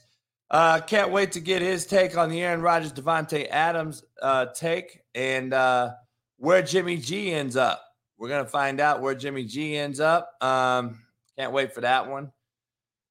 And Last Chance Q tonight. Don't miss it, as I will be on with Sean Salisbury. We're going to be breaking down some more Joe Burrow, Patrick Mahomes, and Jalen Hurts. Man, we got 2 hours left here this morning. Matt McChesney is going to join me as well, talk about the move Sean Payton's going to make to Denver. Is that affecting Russell Wilson? and how that affects that big time move. We're going to find that out. Can't wait for that one. And is what it is. Hey, I'll be right back. 2 minutes. I'm going to get a coffee and take a piss. I'll be back in 2 minutes. Pound that like button. Don't go anywhere. Great show on the other side. We all grew up together out here. So, I hope Eric gets a shot, man. They hired a dude. The Eagles hire old boy. This motherfucker can't even speak on the damn mic. And they're saying Eric don't interview well. Well, shit, he still deserves a shot to say he failed or he proved himself. This dude's getting a shot. He can't even speak. When people don't interview well, that means they're not speaking your language. No, that's exactly right. I was about to say the same shit. Hell it's yeah, you're right. Like when they say, you know what I'm saying, you don't know what they're saying. We ain't speaking to say, you know what I'm saying? Yeah. Do you understand? Nah, I don't understand. That's basically what they're saying. Hell yeah, that's what it is, man. And like I said, until we get some black owners in there, man, to get some black GMs, it's just one of them things, man. I've had multiple people on talking about it. It's a shitty thing. We got this Rooney Rule, and I don't know if you agree. It's controversial. I've had Marcellus Wiley on. We grew up together as well, man, and Larry Allen and different dudes in Compton. And we were talking about this, man, before I let you get out of here. I'm like, man, if I was Marvin Jones or Marvin Lewis, who took these token interviews with the Cowboys last year and a couple other dudes, and I know Marvin a little bit. Marvin's a great dude. He was at Arizona State last year. But I would be like, Marvin, fuck him. Don't interview. Don't take the interview because and it's hard to do though. And he told me, he's like, JB, it's hard to do for the young brothers though. It's coming up because if the young brothers see me turn it down, then they don't have a shot. And it's just in a horrible catch-22 situation, man. And I just think that it's JB, it's hard. Let's be real. I love Marvin, but Marvin got to know these people ain't hiring his ass, man. That's what I said. Come on, Marvin, man. You understand? You got the longest tenure for a losing coach in Cincinnati, a black losing coach. Yeah, so what? Shit, 12, 15 years damn near. Come on, man. You're not getting that. You're not getting that. That's exactly right. That's not happen. Yeah. Perfect timing. We're back. Does Aaron Rodgers end up in Vegas? Shout out to Eric for joining me. Talking about the Shrine Game. You got some insight. Eric Galco, director of East West Shrine Game, who plays tonight on NFL Network. Don't miss the game. It will be pretty good football in the winter time. A little prelude to the Super Bowl and next year's teams that you follow. Make sure you head on over there to NFL Network tonight, 5:30 p.m. Sean Salisbury and I will be on breaking down some film, and we are thinking about possibly doing a live watch party for that game on NFL Network just to show the quarterback play. And so it'll be big. We'll see. Let's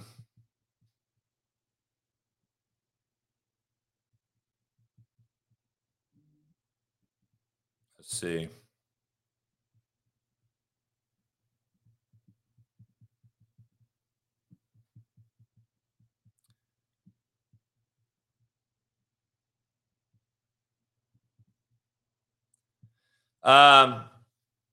Joe Rogan's dad calls him out. If you haven't seen the video, it's fucking comical.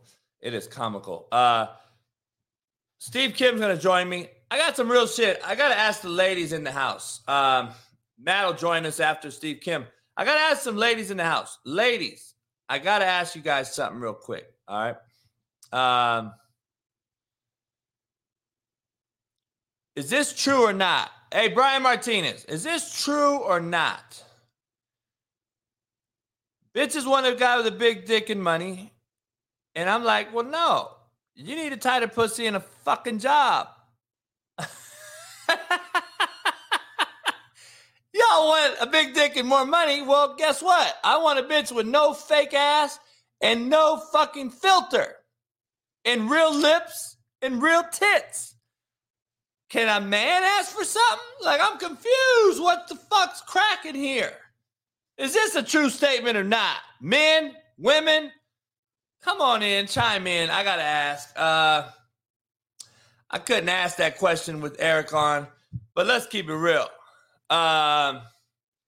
That's real shit. Stop bullshitting.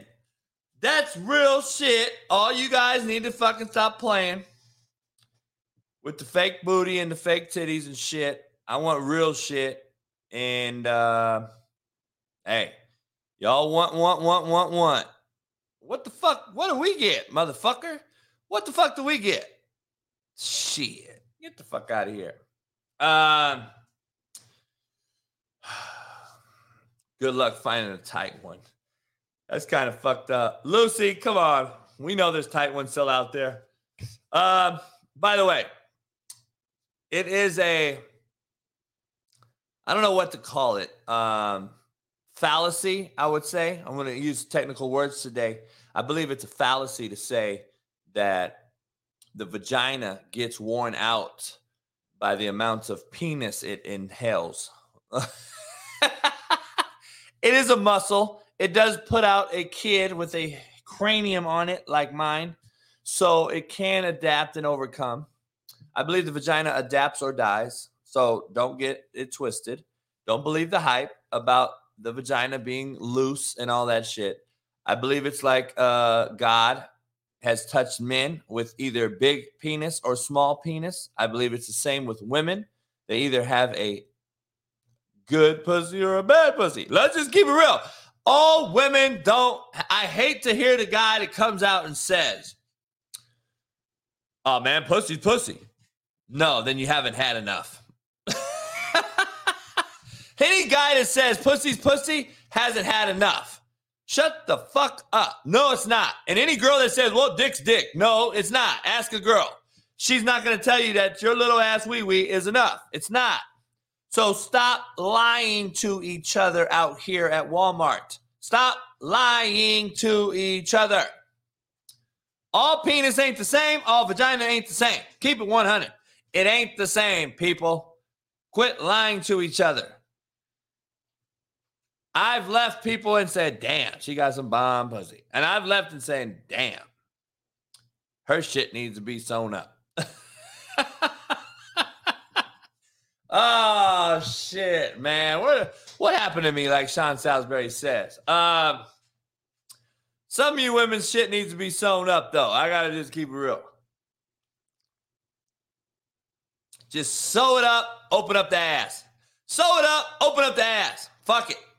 Open your ass up more, sew that shit up, get good with your mouth, and I might fuck around and marry your ass.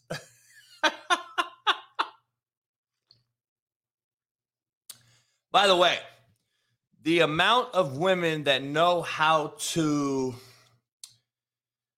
perform fellatio, as you want to call it, or oral, it's a dime a dozen, dog. It's far and few between. They're not very good.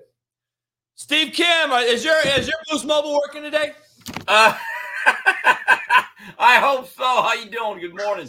What's up, man? I just had the director of the East West Shrine Game on, Eric Galco. He's a good dude. I got to hang out with him, and he got Bill Belichick to coach in this game. It's on tonight, Steve. If you want to watch some pretty good football, it should be a pretty much a precursor to any of your favorite team players. I got to hang out with them last weekend in Vegas.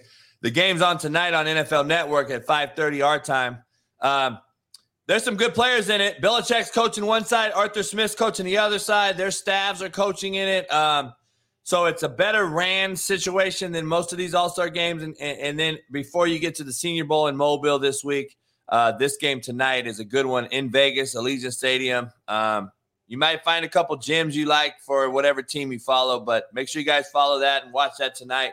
Eric Galco, a good dude, who's the director of the East West Shrine Game. He was the one that started he was the CFO of the relaunch of the XFL a few years ago before COVID killed it. So he's done a good job. Yeah, Coach, it's interesting. I remember in the 80s, all the way up to about the 90s, there used to be a thing called the blue-gray game. Remember? It would be right around Christmas. And that would be for all the players whose teams didn't really make the bowl game. Yes. Back when there was only about 16 to 25 bowl games. And then there used to be the Shrine Game up in Palo Alto. I remember that game. Yes. And then there was I think the Hula Bowl or the Aloha Bowl. They went to the same stadium as the Pro Bowl, University of Hawaii. And then there was the Senior Bowl. That's what I remember. I'm actually surprised this many players agree to play to the game nowadays. It's all about player empowerment. We don't want to get hurt. No, I'm glad at least these players are forced to play, but they're only forced to play because it's a job interview. Because as far as I'm concerned, if I'm an NFL team and all you want to do in this setting is I just want to work out an interview, I'd be like, okay, what's your name, son? Yeah, red marker X. See ya. You're off my draft board. I don't know. You know why? Because they know now a lot of them either missed their game in college bowl game or opted out of the shitty regular season fucking whatever. Who was it? What is the bowl game that sticks out to you? The name of the bowl game that sticks out the most? It's the guy that's the fucking the nighttime talk show guy.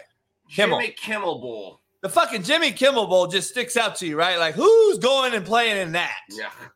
I don't know. I think these kids know they have to go in these games right here because of who's coaching it. Like, if you're anyone with any type of sense and you play college football and Belichick is coaching the team, I would think you're going to get a pretty good amount of talented kids to come play in that game to impress him and his staff. That's just me. Coach, if you were in that position and you saw a guy sit out a bowl game, here's the issue. In the National Football League, you are going to have seasons where things aren't going well. You're not going to make the playoffs. You're not going to reach your goals. My view is this, and I know there's an injury factor, and you're not theoretically getting paid as a professional. You're going to be asked to play in games that are quote unquote meaningless at the next level. What's your approach going to be? Is it just about the money? I see that I'm very suspicious of players if it's just about the money. Like, let me give you an example. Jalen Rashada, the quarterback out of Northern California, he's on his third school. He was at Florida, then Miami, then Florida, and Arizona State. And here's the funny part. Everything was about the NIL. And his father got involved. I think there was like an auction. Reminded me a lot of boxing with certain fathers that put their sons up for sale. And then, get this, Coach. He finally signs on the dotted line with Arizona State. On his message, he said, "Dream school." Really? How many guys go to their third school and say, "Boy, this is my dream school"? Hold on, Steve. I was going to bring him up today. I was bringing him up today, and I'm glad you brought it up. That's not what I got out of it. I didn't take the dream school part out of it. I saw what you saw. I saw the dream school thing, and I'm laughing at that, right? But I kept reading. The bigger slap in the face to not only the profession in totality, but these kids and the grown-up who believes them is the second statement the kid made. Going to where my dad played, going to where the coach who has always had my back, that is where I'm going. And I'm sitting there like, the coach who always had your back, then why the fuck you didn't go there from the jump? Right. I mean, why wasn't he committed to Oregon and then flipped his pledge to Arizona State? And you know what's interesting? When he committed to Miami over the summer, there was a little bit of a surprise. So Miami had two quarterbacks. They had Emory Williams, who's a good, solid, kind of a 3-star, but you kind of know where his floor is. He's got a little bit of ability. Jalen was the more highly touted guy. But I thought a lot of Miami fans thought it was suspicious, Coach, throughout the season. All the other players in that eventual recruiting class, for the most part, were tweeting throughout the year, "Hey, we're going to Miami on this visit. We're coming in for an official visit this weekend. Hey, we're going to watch our Hurricanes. Good luck to our fellas. We'll be there." He was the one guy that never tweeted anything. So, like I've said this before, and I'll say it again. There's a fine line between a mercenary and a soldier. Okay, mercenaries fight battles, soldiers win wars. And my advice to all high school kids and their parents is, yes, there's NIL money. Get the best deal you can. But bottom line, you still have to go to the school that you want to. And I said this in a space a couple of weeks ago, Miami Hurricane space, in regards to Rashada. The problem with a young man like him at any program is, Coach, if it's only about the money, you know what the problem is? Every year, if he turns out to be really good, you're going to have to re-recruit and re-bid for him. Because if that was the circus before he got there and did anything, what's it going to be when he actually produces? What's the commitment to the program? I'm going to take it a step further. The comment that I'm going to where the coach who had my back the entire time, the head coach at Arizona State is a kid I know well. And I say kid, he's a 30-year-old head coach. He's been in my office many moons, many times. We've talked a lot of times. This is the problem. And I like the kid. But this is the problem. If it was me, Steve, let me ask you something. Just by knowing me the short time you've known me. If this were me at the head coach at Arizona State, do you yes or no? Do you think I take this kid? I think he has to. It's Arizona State. No, just in regards to me, if I'm the head coach at Arizona State. Oh, I know you wouldn't. Fuck no. You know why? No, but hey, Coach, let's be honest. Hey, Coach, Jalen Rashada wasn't wrong. Like, hey, Dilling had my back. Well, I never had his back. He didn't lie. That's my point. And I'm like, wait up, though. I'm not going to take your ass. And it's not just because of a dick measuring contest, Steve. It's not an ego thing. You know what it is? It's got to change. Somebody has to change this landscape of how this thing direction is going.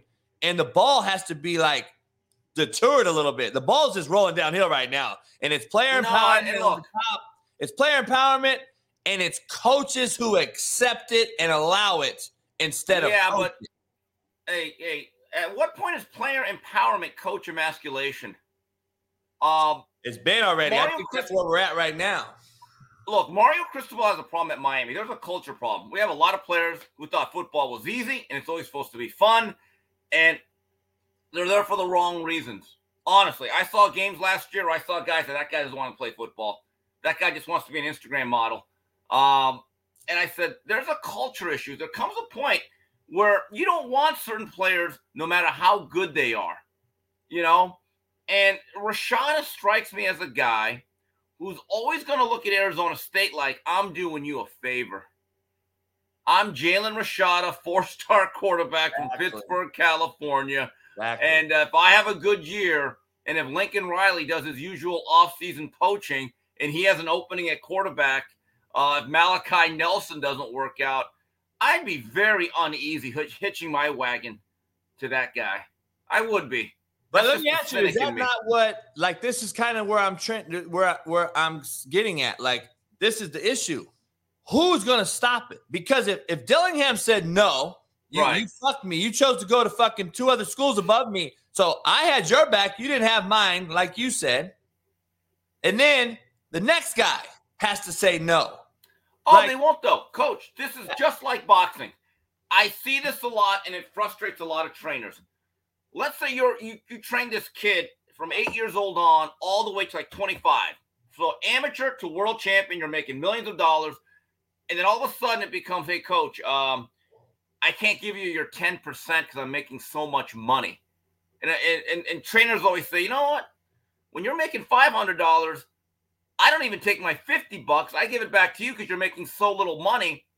And now when you're making a lot of money, you want to cut my pay after all the hours that were basically unpaid, all the times I took you to the gym, all the equipment I bought, all the registration fee for tournaments, all the times that I housed you and fed you out of my pocket. Now that you're making millions, you don't want to see me get 10%. So here's what happens, which is really bad. They will then leave the trainer, or the trainer, if they have enough guts, will say, I'm out of here. There'll always be another trainer that'll say, well, wait a minute.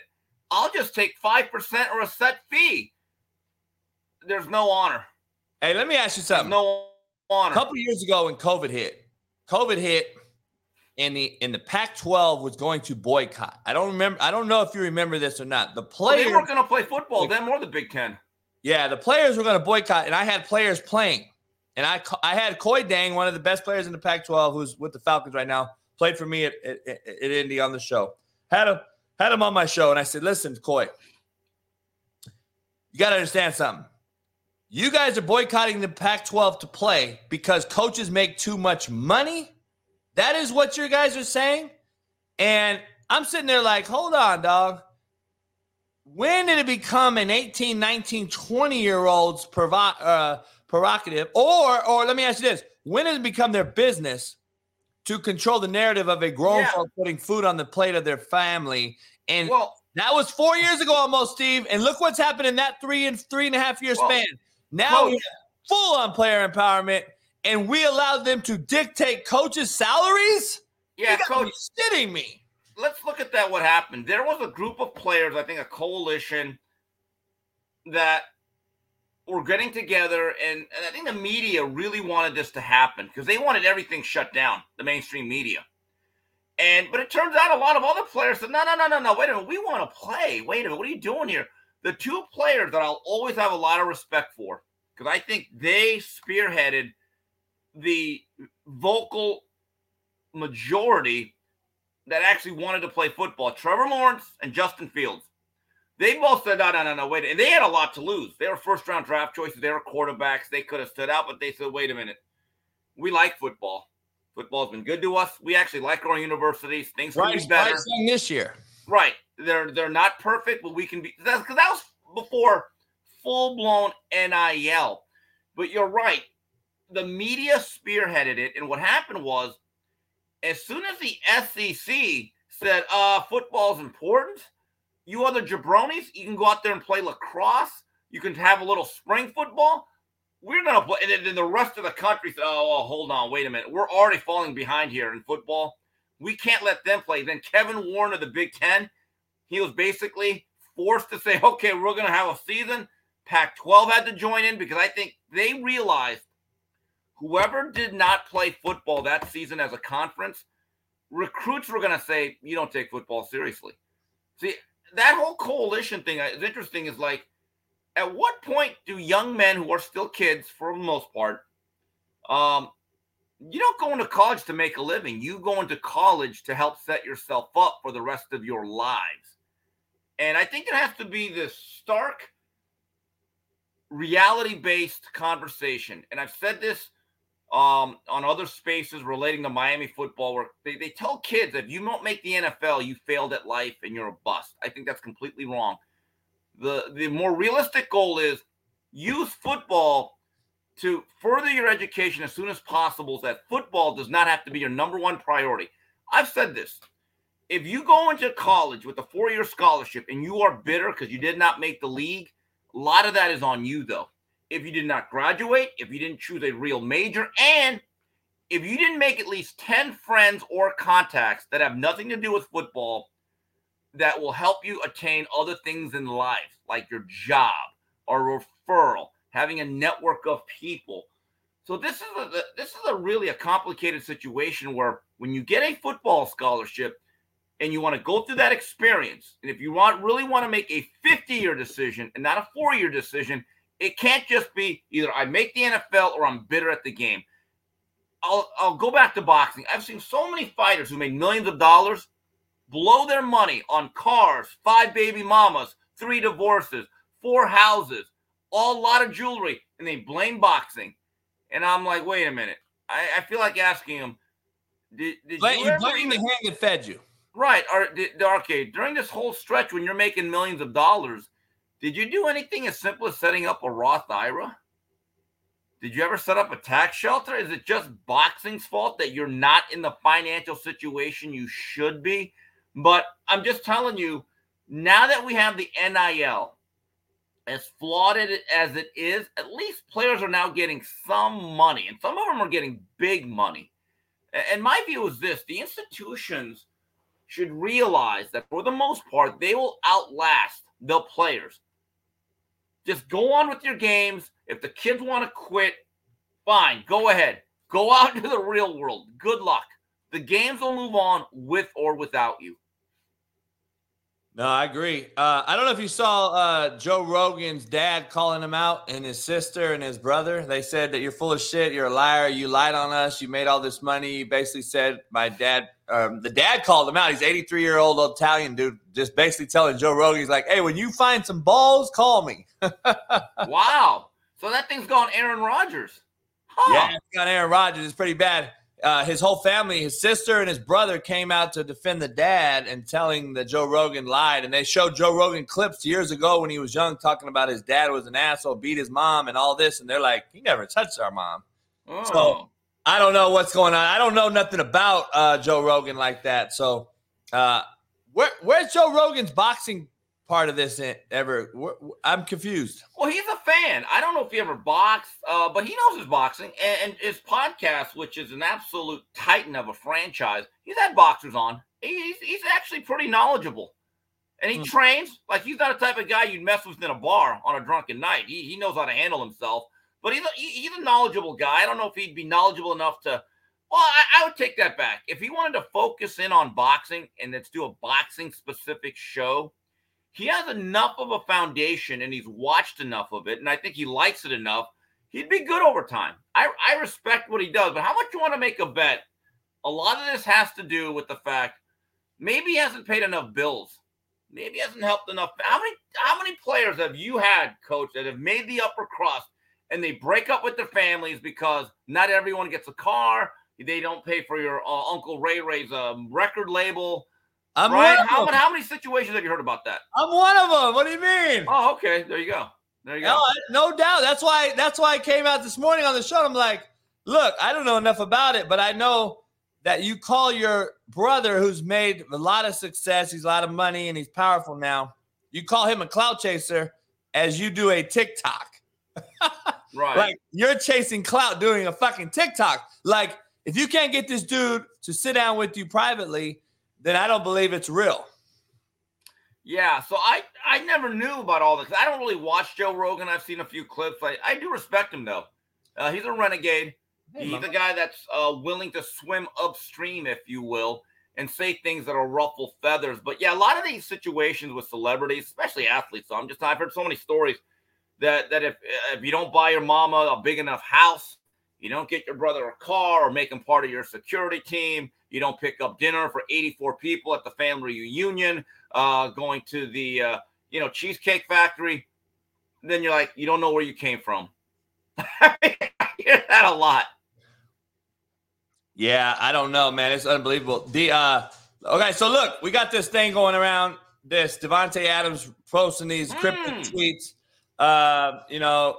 Which neighborhood's Aaron Rodgers living in? Is he buying a house in Summerlin? I just had Eric Galco on. He's in Vegas. He's got the game tonight at 5:30, the Shrine game. What do you take from that? I do not see him now going to the Niners or any other NFC team. I don't think Green Bay will trade him to an NFC team, or especially a rival like the Niners, who they cannot beat. I do see a Raiders being a very viable spot for him. I don't really see any other team. If I was a betting man, I'd probably bet the Raiders, but I wouldn't be shocked if he ended up in New York either. Yeah, didn't Rodgers, I read something that he may have told Pat McAfee, I'm willing to restructure my contract to stay at Green Bay. I don't know how real that is. Here's the issue. Since he's under contract and he ends a $50 million contract, right? Isn't that a significant hit, a cap hit for any team that takes him on? Don't you have to strip away parts? So the Raiders on the surface look like a very natural fit because, as I told Whitlock, that would be peaches and herb with Davante Adams. Reunited, and it feels so good. But here's the issue. What if you have to strip away other parts? And let's be honest, Davante Adams was really good last year, as usual. Piled up numbers. But who was really their best offensive player week to week? Jacobs. Josh Jacobs. Can you possibly re-sign him? I mean, most of the Raiders fans seem to think that there was a foregone conclusion he was not going to come back. And as much as I like Rodgers, and as skilled as he still is, I think there was a slight erosion given his age. And how do you make up for that, though? Have a strong running game. Let the guy hand the ball off 30 to 35 times and be able to set up 2nd and 4 consistently, and then you run play action. But we've talked about it. I don't know if Rodgers even wants to be that guy that has to chuck the ball 45, 50 times, and you say, Aaron, be Superman. That's a difficult way to play quarterback. So I don't know. I still think, believe it or not, even though it felt like the end when we were watching the Lions game about a month ago, the best situation might still be Green Bay, believe it or not. Get an offseason with the big tall kid, Watson, and then you also have Romeo Doubs. You have a good pair of running backs, get the offensive line healthy again. But who knows? Aaron marches to the beat of his own marching band. Yeah, and I'm starting to think that I think both parties are now looking at each other side-eye like, wait up. You cheated on me, motherfucker. You cheated on me. I'm out. It's like the wife that they're hanging on, the husband and wife's hanging on. They live together and shit, but they really aren't together. I think I get that take from it. I think he's got to go. I think he's got to move on. That's my take. I don't know. We'll see. And guess what, Steve? They make a comment today. Jordan Love's made real progress. So you don't say that unless you're like. And we like what we saw to Jordan Love. Yeah. You were actually impressed. And the snippets, you're like, this guy looks like he knows where to deliver the ball. And there comes a time when all good things must come to an end. And I just, look. LaFleur has actually won some games, to be fair. I'm not a LaFleur fan, but they've won double-digit number of games, 2 out of his first 3 years or something, and they get blown away in the playoffs, or they lose at home. I just get the sense that Rodgers wants and needs a fresh start. Now, I don't know what the cap casualty will be. The New York Jets are interesting, because you have Breece Hall, who's going to come back next year, and hopefully he'll be back to what he was. He looks like a real stalwart in the backfield. Home run hitter. You got Garrett Wilson, who looks like a legitimate number 1. I mean, he had over 1,000 yards, Coach, with that quarterback situation. They got good wideouts. Yes, they actually have a good crew, believe it or not. They played really good defense with that coach. And New York, if there's a guy that would love that, start spreading the news. I think the Jets are probably, the best situation for him from a pure football perspective. But let me ask you something. Throughout history, as a player, as a competitor, as a guy, Devontae Adams on Twitter now saying I'm answering 15 questions. Ask me anything. So he's created a Twitter line out here. Let me ask you. Let me give you a little. Let me ask you a question. You just said you made a statement. Aaron Rodgers has digressed a little. It looks like at 39. What is the one common denominator that you saw in a Tom Brady who was 44 or 43 when he came to the Bucs? Aaron's 39, pushing 40. It's a rejuvenation is a common theme when it comes to a thing we like to call adrenaline. And you get into a new place, your back's against the wall, adrenaline's flowing. You got a great wideout, a tight end, Renfro, who's a great route runner. If you can keep Jacobs, you got a pretty damn good defense, one of the best pass rushers in football. Max Crosby, who called out Bosa, by the way, yesterday, if you haven't seen that clip. Pretty funny. I don't know, man. I think coming home to the West Coast, being comfortable, being able to play golf 12 months a year is crucial to him. And I think he wants to play golf, he loves Vegas. I can see him wanting to play, not deal with snow, weather, etc. Stay on the West Coast, play in a league arguably with a guy has unproven in LA and the Chargers. Mahomes, who knows what happens to that roster. And Denver is a rebuild basically with Sean Payton. Oh, I don't know, man. Raiders seem like a decent situation. Yeah, it is. There are parts, but this has to be said about Aaron Rodgers. Whatever team he goes to, he's got to be a better offseason quarterback. And I don't mean just showing up to the mandatory stuff. In my view, he's done a poor job of nurturing young players. Like, you got to be that guy that has group texts and say, hey, guys, I'm going to fly you out here. Let's throw. Let's get to know each other. So by the time we get to training camp, we fit like a glove. Aaron, put away for 1 year, going to the Himalayas, up into the mountains, and acting like you're a Tibetan monk and smoking reefer and going – act like a damn football player. Just for 1 year. Try to be like everyone else and get together and say, look, guys, I'm going to pay your way here. I'm going to pay all your meals. We're going to run routes. I'm going to get to know you. I'm going to learn the offense. I'm going to spend more time in that building than I ever have because I want to get to know you. I want to be your leader. But if it's just going to be the same Aaron Rodgers hosting Jeopardy, doing this, doing that, I'm going to be like, what is this? Because there's one missing component of what has been an otherwise sterling career. Coach, he needs another Lombardi trophy in his case. Hell yeah. It just seems very incomplete if he only has one with only one Super Bowl appearance. Because Steve Mahomes gets his win this next week. He's already now surpassed more than him. By far. I mean, third Super Bowl already in 5 years, Coach. Yeah, it's interesting. I'm the same way with the Packer. Jordan Love backing up Rodgers for the last 5 years or whatever. I have a true belief. Kyle Trask in Tampa, being behind Brady for 3 years. I think he's going to be well. I recruited him out of high school. He's a big-time dude, I think. If he ends up – here's the problem with Trask. Tampa Bay might be a full rebuild, though. Might be. I mean, you don't have a lot of speed outside. Mike Evans is still very productive, but he's getting to the point where, hey, he's been around a while. Your offensive line, maybe just being healthier will make it better. Because, look, they lost key parts. Christian Wilfs and Jensen. So if those guys are healthy, okay, then you're saying we're fine. You have no running game. None. So I kind of look, and then here's another thing. What's Todd Bowles going to do without Brady? That team, in your own words, looked like hammered dog shit with Brady. Are we sure it gets better without him? Because the one thing a veteran quarterback of his caliber can do, they can tie things together and camouflage a lot of weaknesses with the stuff that a layman like me don't know, right? But they hold it together. Now you're asking Trask to really be the super glue and the duct tape. Well, that's a tough ask, Coach. That's a tough ask. Yeah, especially with Bowles. Yeah. Bowles that last game you and Salisbury broke down, it Yeah. just reconfirmed everything that I saw as an average fan.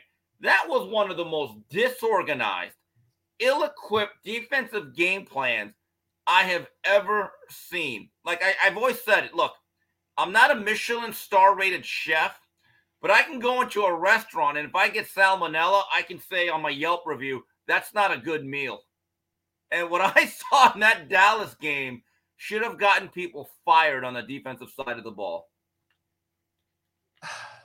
Yeah, that was bad. I'm going to be honest. I don't know if Bowles is going to be a guy, just like I don't know if DeMeco Ryans is going to be a guy. 7 of 8 coaches in the playoffs were offensive guys. The Final 4 are offensive guys. The 2 in the Super Bowl are offensive coaches.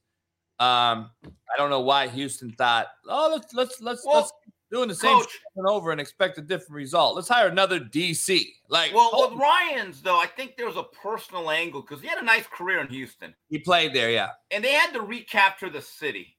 And I think there was a lot of bad feelings over the recent hirings. And so let's be honest, DeMeco Ryans being black probably played a factor. But they've hired 4 black guys in a row. Yeah, but no, this one they got to keep. This one, and these guys are one and dones. And hey, but you know what? At least Houston's hiring, brothers. Right. And look, I will guarantee DeMeco Ryans gets at least 2 seasons. I will go out on a limb.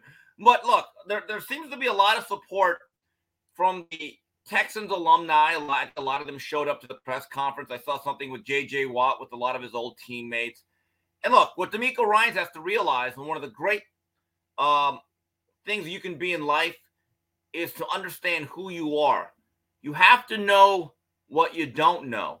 Now, if I'm the Texans, and even though he's not a sure thing, I keep it simple. I draft Bryce Young, try to do my best to protect him because he's not small, and I get the best offensive coordinator possible And I say, look, let me look at my side of the ball. I'll run that and I'll run the game. The offense is yours.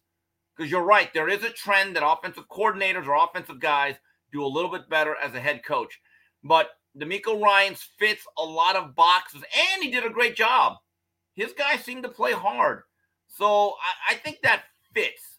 But I'm with you, though. Heard your conversation yesterday. I would have hired, if I'm Carolina, I would have, if it ain't broke, don't fix it. Wilkes would have been my guy.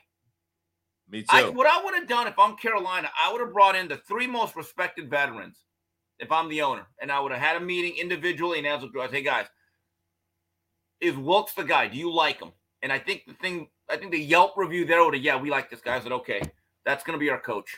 Let's start. Because the way he did a great job. He went 6-6, taking a team that. Yeah, without McCaffrey, everyone thought they were going to – and maybe that's the problem. Maybe he didn't tank. And he got rid of a shitbird in Robbie Anderson. Oh, Loke Dog. Loke Dog. He got rid of Loke Dog, sent him back to South Central in a menace society, drinking your juice in the hood without your juice. That's one of the funniest movies, by the way. That movie is hilarious. Don't be a menace. One of the funniest movies of all time. I love it when the grandma is like cooking and shit. Hey, give me some of that shit. And that little bottle has shit on it. There are so many. Song is playing, that Wu-Tang song. Yeah. And she's like, what's up? Yeah, she right. She got a fucking blunt this size. Yeah, what about when Loke Dog gets like the gun gets pulled. Oh, you want meth? And he has like a missile in his mail truck. And he's like, he pulls out a gun, a shotgun, a Uzi, a rocket, and all of a sudden he's got a missile. And they're like, okay, man, that movie is hilarious. By the way, the missile was in the back of the post office truck. Yeah, because that's the Tupac movie. Poetic Justice. Poetic Justice. We gotta do a movie review one day. We'll just review White Shadow every day. Oh, hey, by the way, I gave a review on Twitter and people agree. Again, in the immortal words of Coach JB, absolute hammered dog shit. The new Night Court. Oh, I saw that. Oh, I lasted 5 minutes and I said, Harry Anderson must be rolling over in his grave. Once again, they try to diverse it up. It's horrid. So who's the judge? The judge is that little white girl that was in The Big Bang Theory. She no longer has that squeaky, whiny voice. Wait, is she the daughter, supposedly? Yeah, something like that. They had John Larroquette, who's now this aging, gray guy he's not the same guy that he was. And then is Bull in there? No, there's no Bull. I think Bull died. He did. Bull did die. And then so did Marky Post. Bull Rest did in die. peace to her. So, I mean, look, I'm not asking for the same cast. I get it. It's a reboot. But Hollywood's got to come up with more ideas. The only reboot that I have enjoyed and I'm a big fan of is The Wonder Years. Really? Love the new version of The Wonder Years. Thumbs up. Love what they've done. And The Wonder Years is a very special show to me because the only birthday that I can recall in my life, I don't really celebrate birthdays. I'm not going to Chuck E. Cheese to celebrate. I don't care. After a while, they're all the same.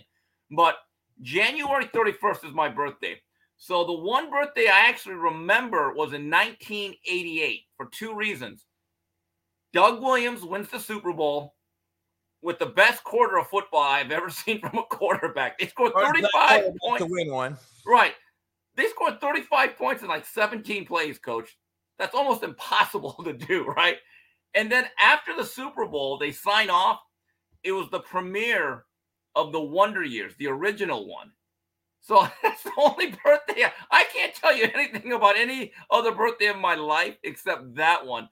But yeah, the Night Court should be disbarred.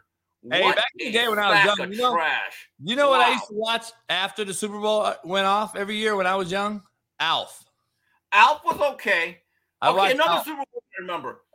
Fox had the Super Bowl where John Elway's last game against the Falcons. So I said, okay. They premiered The Family Guy. Great show. It was funny. Kool-Aid breaks through the wall. He goes, oh, yeah. And he goes, never mind.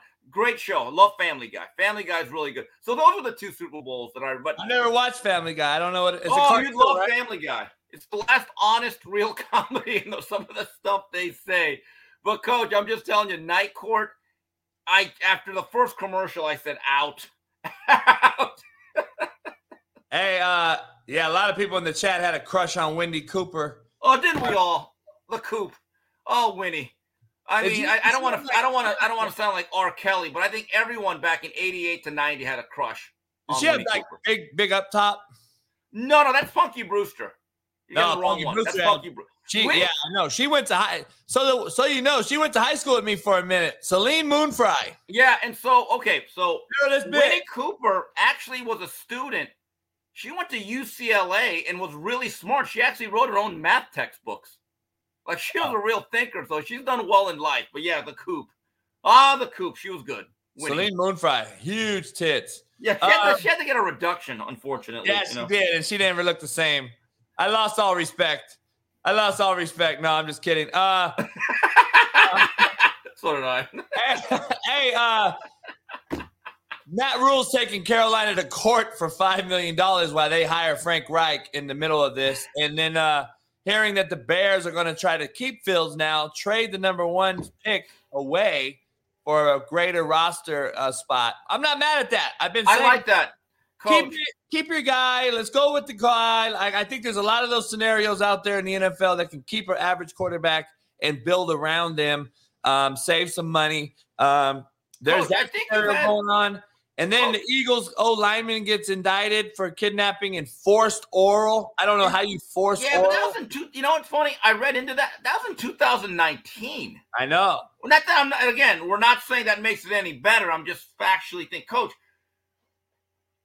Justin Fields, if he was on this current Niner team, I think one of your guests may have said it, that would look pretty good, wouldn't it? Yes. Yeah. With all the waggle and bootleg action they would do, I mean, that backside end could never crash. I mean, so do you remember this right here last year? Do you remember when he said Jimmy G?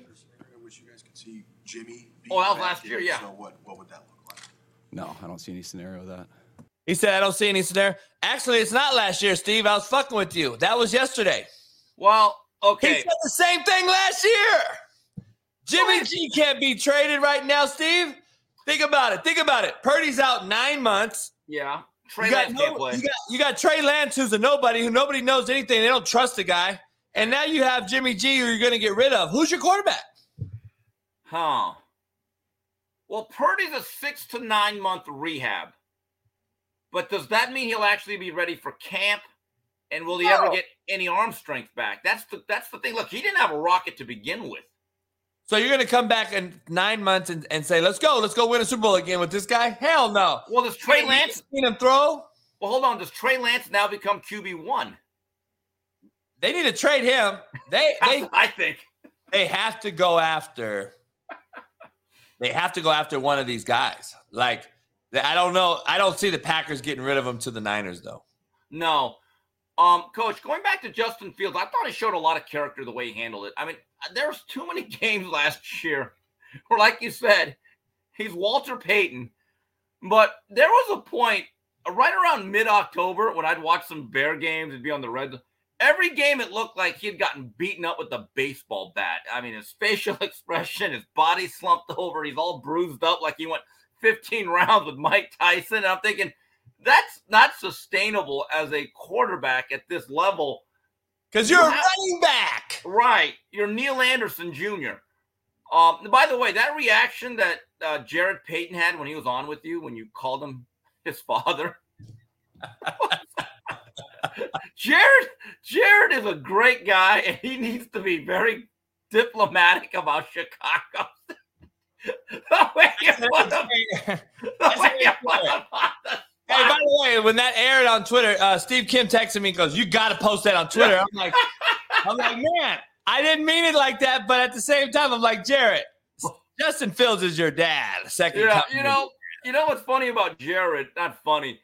He was such a mature individual. I was told when he was at the University of Miami that anytime Larry Coker or the staff had a big-time 5-star recruit, and they came on campus, Jared, they said, give him to Jared.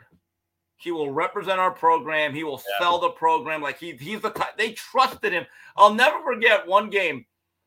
The game that's famous for the "I'm a Soldier" rant by Kellen Winslow. We lost the 2003 game at home. We blew it late to Tennessee at the Orange Bowl. I was there that game. One of the boringest games I've ever seen. But that's a game where Jared Payton, late in the game, he is starting to gash Tennessee. Wait, the Winslow that's in jail now? Or yes, Kellen Winslow. I'm a soldier. Anyway, his life didn't turn out well. Anyway, so I'll never forget. All we have to do is run the ball 5 more times, and we're going to win late in the game. All of a sudden, Chudzinski, who I didn't like, goes into a spread shotgun with Brock Berlin. The very next play, he gets hit, free rusher, ball goes in here, it's intercepted. So we lose the game. I think it was 10-7. So we're in the parking lot where where the team buses are. All the parents are there, and I went to a lot of games back then, so I got to know some of the parents, and I knew who Connie Payton was. Because that was Walter's wife. And so we're talking. Connie Payton was so upset and hot over her son not getting the ball. And we're kind of egging her on. And I'm kind of thinking to myself, wow, I'm talking to Walter Payton's wife who's MFing our staff. Great moment outside the game. Great moment. But yeah, don't ever put Jared on the spot again. You're going to get him run out of Chicago, coach. God, dog, that was bad. Hey, but funny. That was funny, though. The title of this show today is Who's the GOAT? Mahomes or Brady? I don't want to wait. That's a little premature. Mahomes is 5 years in. So Steve, why do people really bring this up? Like, there's no way in hell you can compare the two right now. First of all, you never even beat Brady. You haven't beat Brady as Mahomes. Mahomes has gotten blown out in a Super Bowl by the 43-year-old man at the time, and then he lost to him in New England. In the AFC title game. He hasn't beaten Brady. How are you the GOAT, Stephen A. Smith? And I'll go beyond further. Okay? If you were picking a team to win one game and everything being equal, I still say Joe Montana's the GOAT. And a lot of people, and again, I'm a child of the 80s, so are you. But I'm just sick and tired of people thinking Joe Montana was like this bum or a product of the system. A lot of quarterbacks are a product of the system or they play to it. But this is the biggest difference between Brady and Montana, okay? Because there's a lot of similarities, precision, accuracy. They're clutch. They're big game players. But Joe Montana had good legs. And if he needed to get 8 yards to scamper or get 20 yards on an open field, and he had the best footwork. That guy was like a ballerina in the pocket. The way he would drop, he was so light on his feet. He would step up. It was an art form. Bill Walsh said it's the best footwork he ever coached. He said that's the handbook. Bill Walsh actually did a coaching video, and he used Joe Montana as his quarterback about how. And then Peyton Manning came in, and they kind of compared the two. Right, and then you take a look at the way Joe Montana. I didn't know this till I watched the video, but certain steps are supposed to be longer than other ones. They're not all supposed to be the same stride, and Joe was just a textbook. So based on athleticism, mobility, I think Joe's as good as it ever got. I really do. And back then, Coach, keep this in mind, you could hit people. Joe got brutalized. Hell They yeah. didn't protect quarterbacks the way they do now. Hell no. And I hated Joe Montana as a Ram fan. Marino. That's why I think guys like Elway, Marino, Aikman, Yes. all these guys could throw for fucking 9,000 yards now. You can't touch the quarterback. You can't touch the receiver. You can't knock the cat out over the middle. So you're going to have dudes free reign. Imagine those quarterbacks back in the day. Coach, now. Let's go back to the game that I watched with you a couple weeks back. If Troy Aikman is the quarterback 2 weeks ago for Dallas, they beat the Niners by 2 touchdowns. Oh. There are certain throws in that game that Troy Aikman makes so routine. You got the deep slant to Gallup. Completely misthrown. It's behind him. It's towards the wrong hash mark. The bad throws that were intercepted, the double hitching on the out. Troy Aikman doesn't do that. Troy Aikman is one guy that I've said in that era, you do not judge by statistics. You have to actually watch the game and the way it was played back then in the system that was really more of a run-first system. But if you put him into you could put him into any system. Because remember, he played the wishbone at Oklahoma. He was a good enough athlete. They actually ran the wishbone, believe it or not, with a 6'4" white guy. Because he ran a legitimate 4'5" at that size. Hell yeah. Okay. And so he could play from wishbone and be effective to playing any type of run and shoot spread. How many quarterbacks in the history of football can actually say I can run wishbone all the way to a run and shoot? Probably 3 guys. Maybe Randall Cunningham could athletically. Well, he may have been able to do it. Jamel Young John Holloway Elway. Jamel Holloway coming in there from Compton, from Watts, going into Lockhart, goes over there, or Banning, goes over there, and he's the next freak of nature. And Troy Aikman's like, well, Barry, I got to get out of here. Yeah. Yeah, it was funny. And I remember in 86, he transferred to UCLA and he had the red shirt. Back then you had the red. You had to basically sit out a year as a transfer. Yes. And their quarterbacks that year, I think it was Matt Stevens, who I met. We worked at the same radio. Great guy. Matt Stevens, great guy. And they had another quarterback. So they're kind of going back. But I remember all the talk was, don't worry, guys. Next year, we have a good one. Troy Aikman. That was the whole talk in 86. Wait for Aikman. Yeah, they had Tom Ramsey was before him. Ramsey was before. David Norrie was the other quarterback. David Norrie, who I know. Actually, him and my cousin are pretty close. They've always had pretty good. Matt Stevens, believe it or not, he's like the Freedom Bowl like MVP every year because UCLA was very average back then. They'd play in the Freedom Bowl like against BYU and those were big games back then, Steve. Remember, people don't realize like a bowl game was a big deal. There used to be a time there would be 16 bowl games. And they always used to start with the Raisin Bowl in Fresno. Yes. And a lot of these games would be syndicated, so they wouldn't be on the major networks. No. And so when there were 16 bowl games, Coach, I would actually watch about every single one of them. Me too. It was the California Raisin Bowl. Yes. And Fresno State was always in that game, it seemed like, which is a home game for them. Yeah. So you see Kevin Sweeney and Coach Sweeney there. So anyway, so back then, bowl games were actually special, and no one would sit out. They would play. I remember one bowl game. It was the 89 or 88 or 89 Gator Bowl. It was Andre Rison on one side from Michigan State, who made like 10 unbelievable catches. I mean, his roof was on fire that game. It had nothing to do with left eye. And then it was Tony Mandarich, who was dominating. Everyone thought he was going to be the next John Hanna or something. But it was a great game because Rodney Hampton was also in that game. I just remember thinking, wow, these games matter. And now, until it gets to about December 27th or 28th, Coach, I don't watch any of those bowl games till after Christmas. Me either, man. It's like disturbing how bad it is. Plus, you don't have anyone playing. It's like load management in the NBA. Load manage. God, did you hear? Before you get out of here today, I got to ask you, because I got so many LeBron lovers in this chat. I can't stand them. You don't show up in the end of any. I've never seen the guy show up at the end of any meaningful game. And a little less like regular season games. You don't even show up at the end of the games. But anyway, he's going to break Kareem's record. He's set 80 points away or whatever. First of all, Kareem never shot a three. He played 4 years of college. I think Kareem plays 4 years in the NBA without going to college. This record will never be caught. But that's a whole nother ball game. I know LeBron's done it in less games than Kareem, but the game is completely different. Let's be honest. Tempo and pace. 3-point shooting, 3-point play. I mean, come on. And you can't hit anybody. Coach, there was a time. Dude, look, there was a time, and I don't mean in the 70s when no one would play defense to the last 2 minutes. That was the perception of the league. But sometime during the 80s, these guys, there was a rule. If you came down the middle in the paint, you were going to get hit.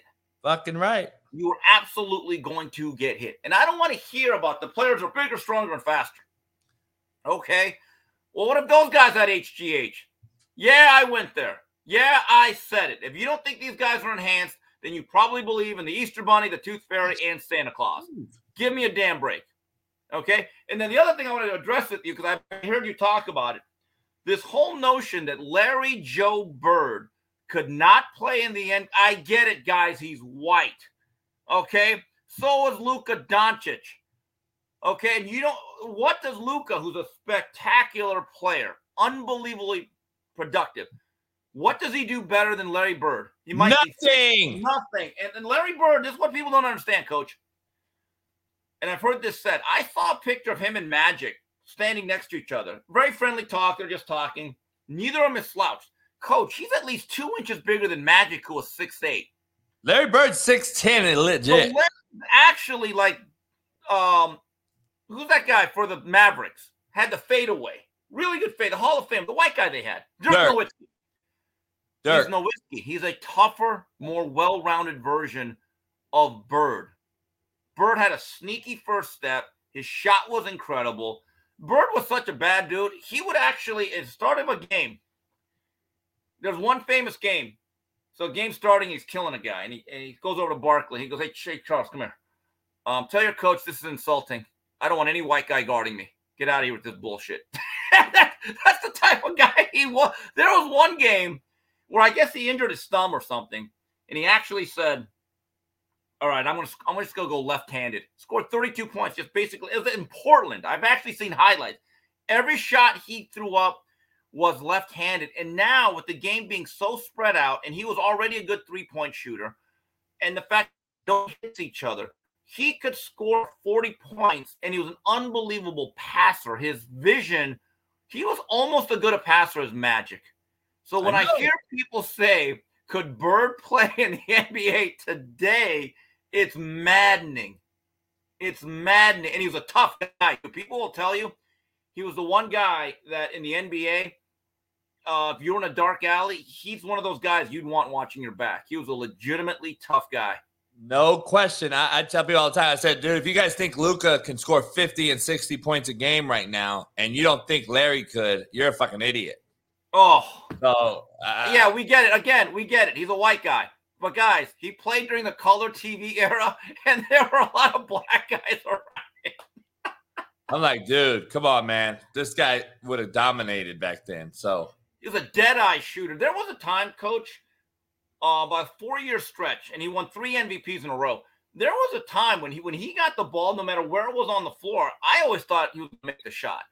That's how deadly he was. I mean, there's a great story. I'm sure you've heard the 86 All-Star game. They're in Dallas, and he walks into the locker room. All these other great shooters are there.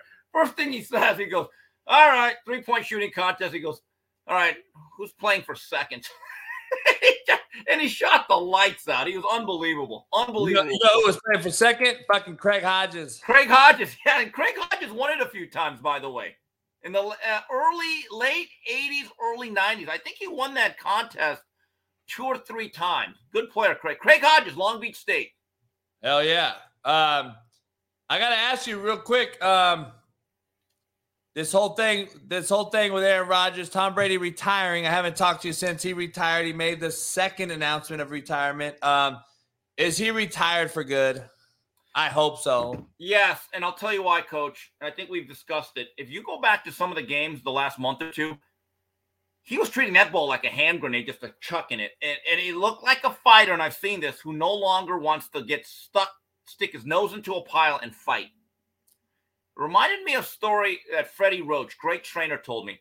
And I've talked to Freddie many times at Wild Card Gym. And he told me one time, he said, Steve, you know when I knew I should retire? I go, when? It was my last fight right in the middle of the second round. He said he's scuffling along. His career's kind of declining. He was losing more than he was winning. And JB, he actually said in the middle of the second round, he's in an exchange or he's clinching. He goes, what the am I doing in here? I want no part. I'm done. And he said the rest of the 8-9 rounds, he said, Steve, I acted like the biggest wimp. I said, just let me see I will never box again. I'm done.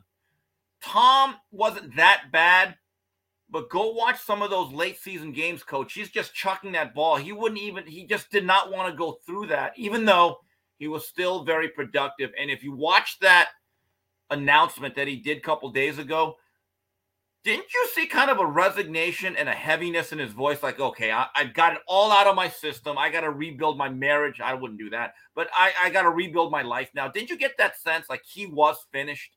Yes, he's done. I got it. I was like, I'd be shocked if he comes back and plays. But, you know, he can't now, though, right? There's no way he comes out with this new announcement. Oh, well, now his name would be Sugar Ray Brady. Good grief. I mean, look, we'll give him a mulligan for last year.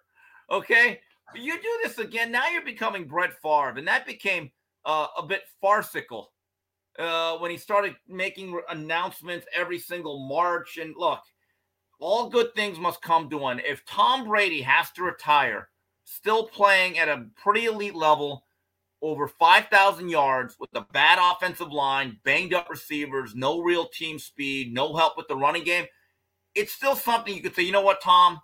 You went out okay. You went out okay. I could live with it.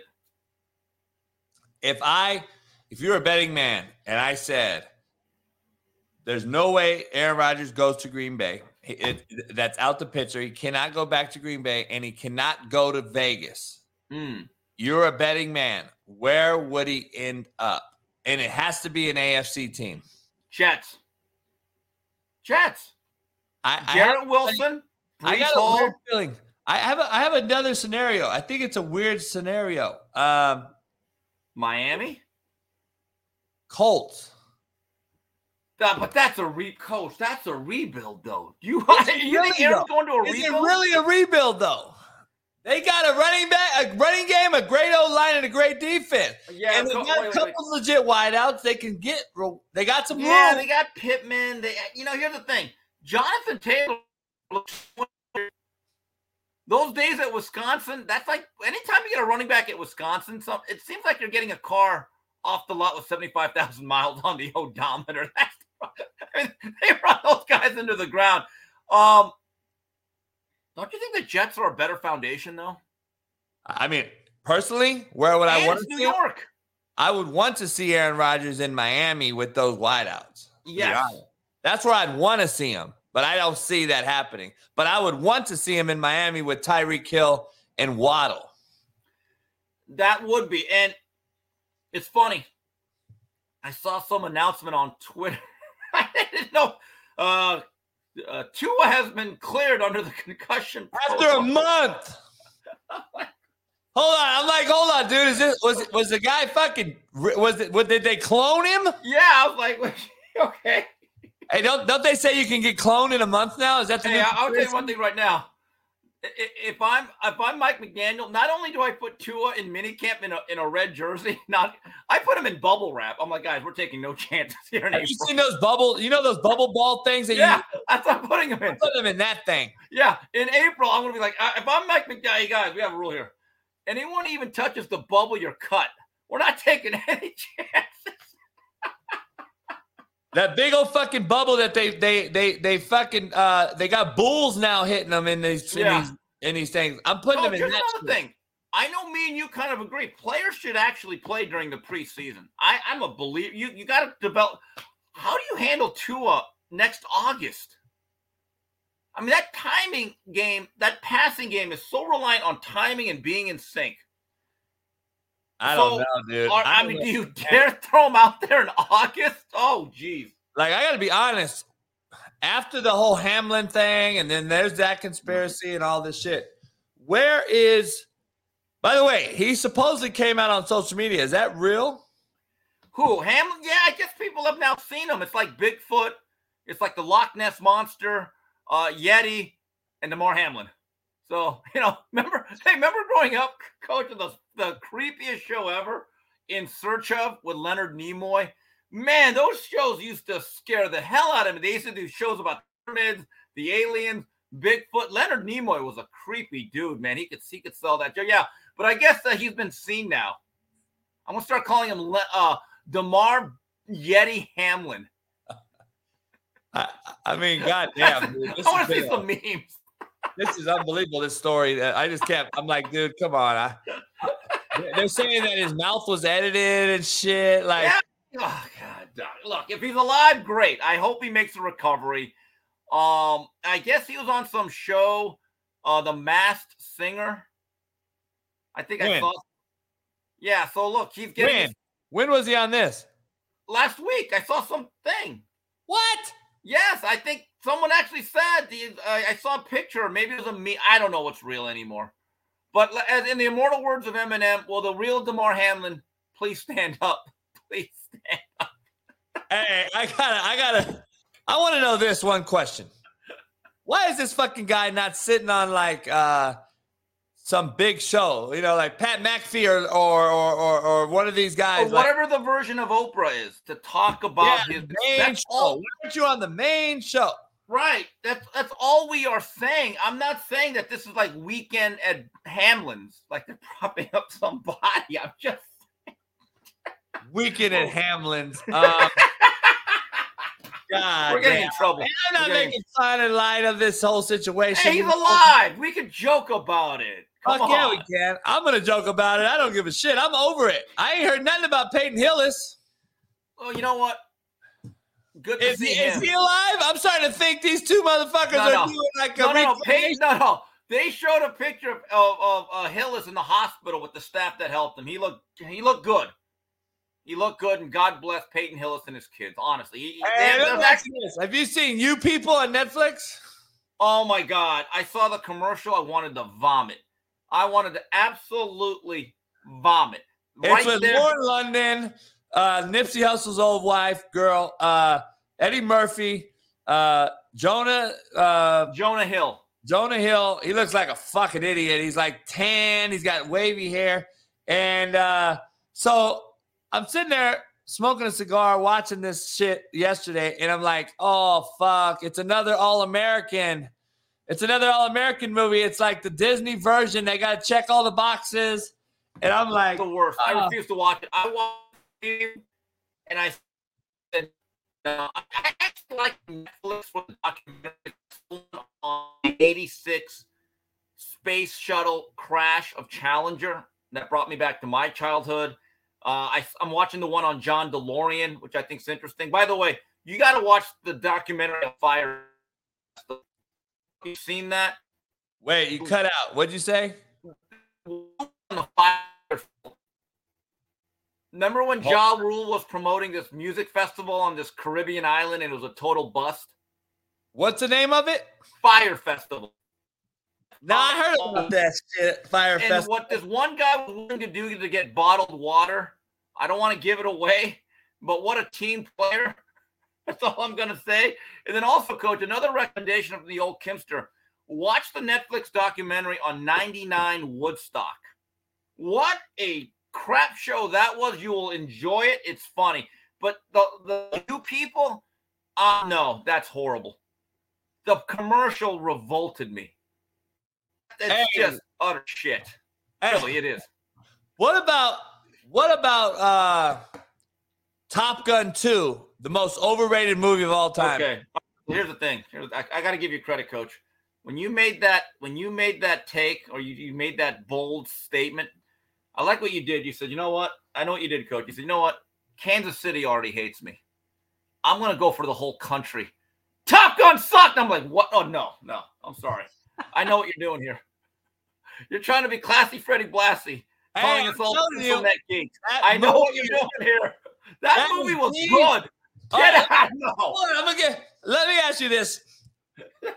That is the single most overhyped sequel to a movie since LeBron James and Space Jam.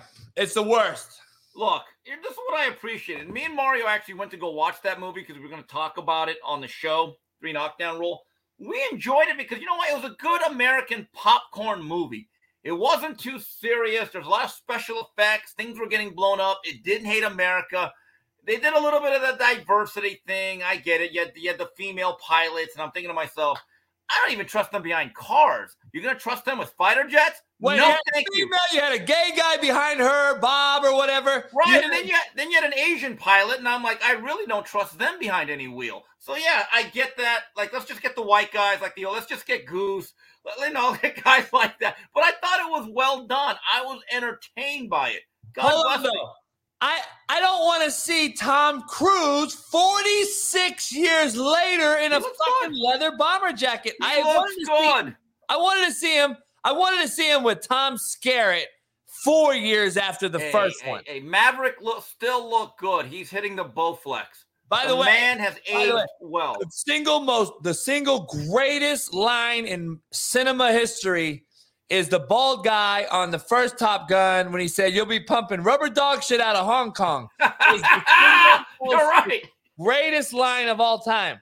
All right, so Tom Cruise, my favorite Tom Cruise movie. You can appreciate this. And obviously it's fiction. He played a white cornerback from Ampite, Pennsylvania. All the right moves. And by the way, the star linebacker was played by Sean Penn's brother, Chris Penn, who couldn't go to USC because he got a girl knocked up. Great movie. And my favorite Tom Cruise line is when he's telling Coach Nickerson, "You are not God." Remember, he was blackballing him? Something, of course, JB, you've never done that. You send kids to college. You don't keep them from college. But he's, "You are not God. You are just a typing teacher." Great movie. And my favorite scene is when they're playing Crescent Heights, the big fancy high school, and they're going through the bus. I thought they captured that so well because, Coach, you know this. Anyone that's played any level of high school sports, there's always that one or two big games that you're traveling on the bus where you're nervous as hell and you think it's the biggest thing in the world. I thought it was a great scene, the way they filmed the countryside of Pennsylvania, the steel mills. I love that movie. I can watch that anytime it comes over. We got to watch that next time I come over. We got to have like a viewing of that and Gung Ho. Hey. That's when America was producing good movies, man. Gung Ho, great movie. Gung Ho, man. Man, if you guys haven't watched Steve Kim in the movie Goonies, go ahead and watch it. Hey, no, but I was in Gung Ho. I was one of the factory workers in Gung Ho. Goonies, my ass. Hey, Steve Kim created the slingshot and Goonies, by the way. If you don't know. Hey, let me ask you this. The worst brother actors ever. I think Chris Penn is the most low budget actor brother let me ask you, is it Chris Penn or all the Baldwin brothers? Who's worse? Yeah, look, Chris Penn was actually decent. I thought he was pretty good in All the Right Moves. I thought he was okay. He was Tom Cruise's best friend.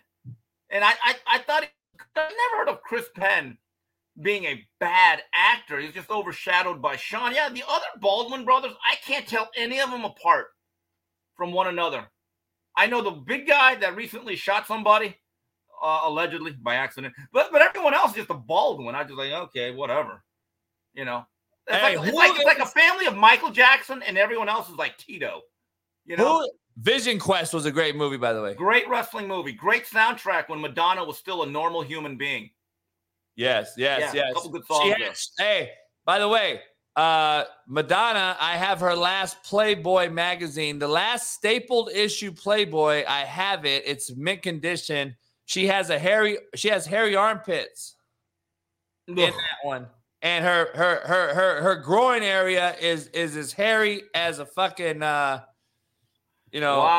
lion's no longer mane. A virgin, huh? Yeah, she was. She's weird. She looks more and more like an alien.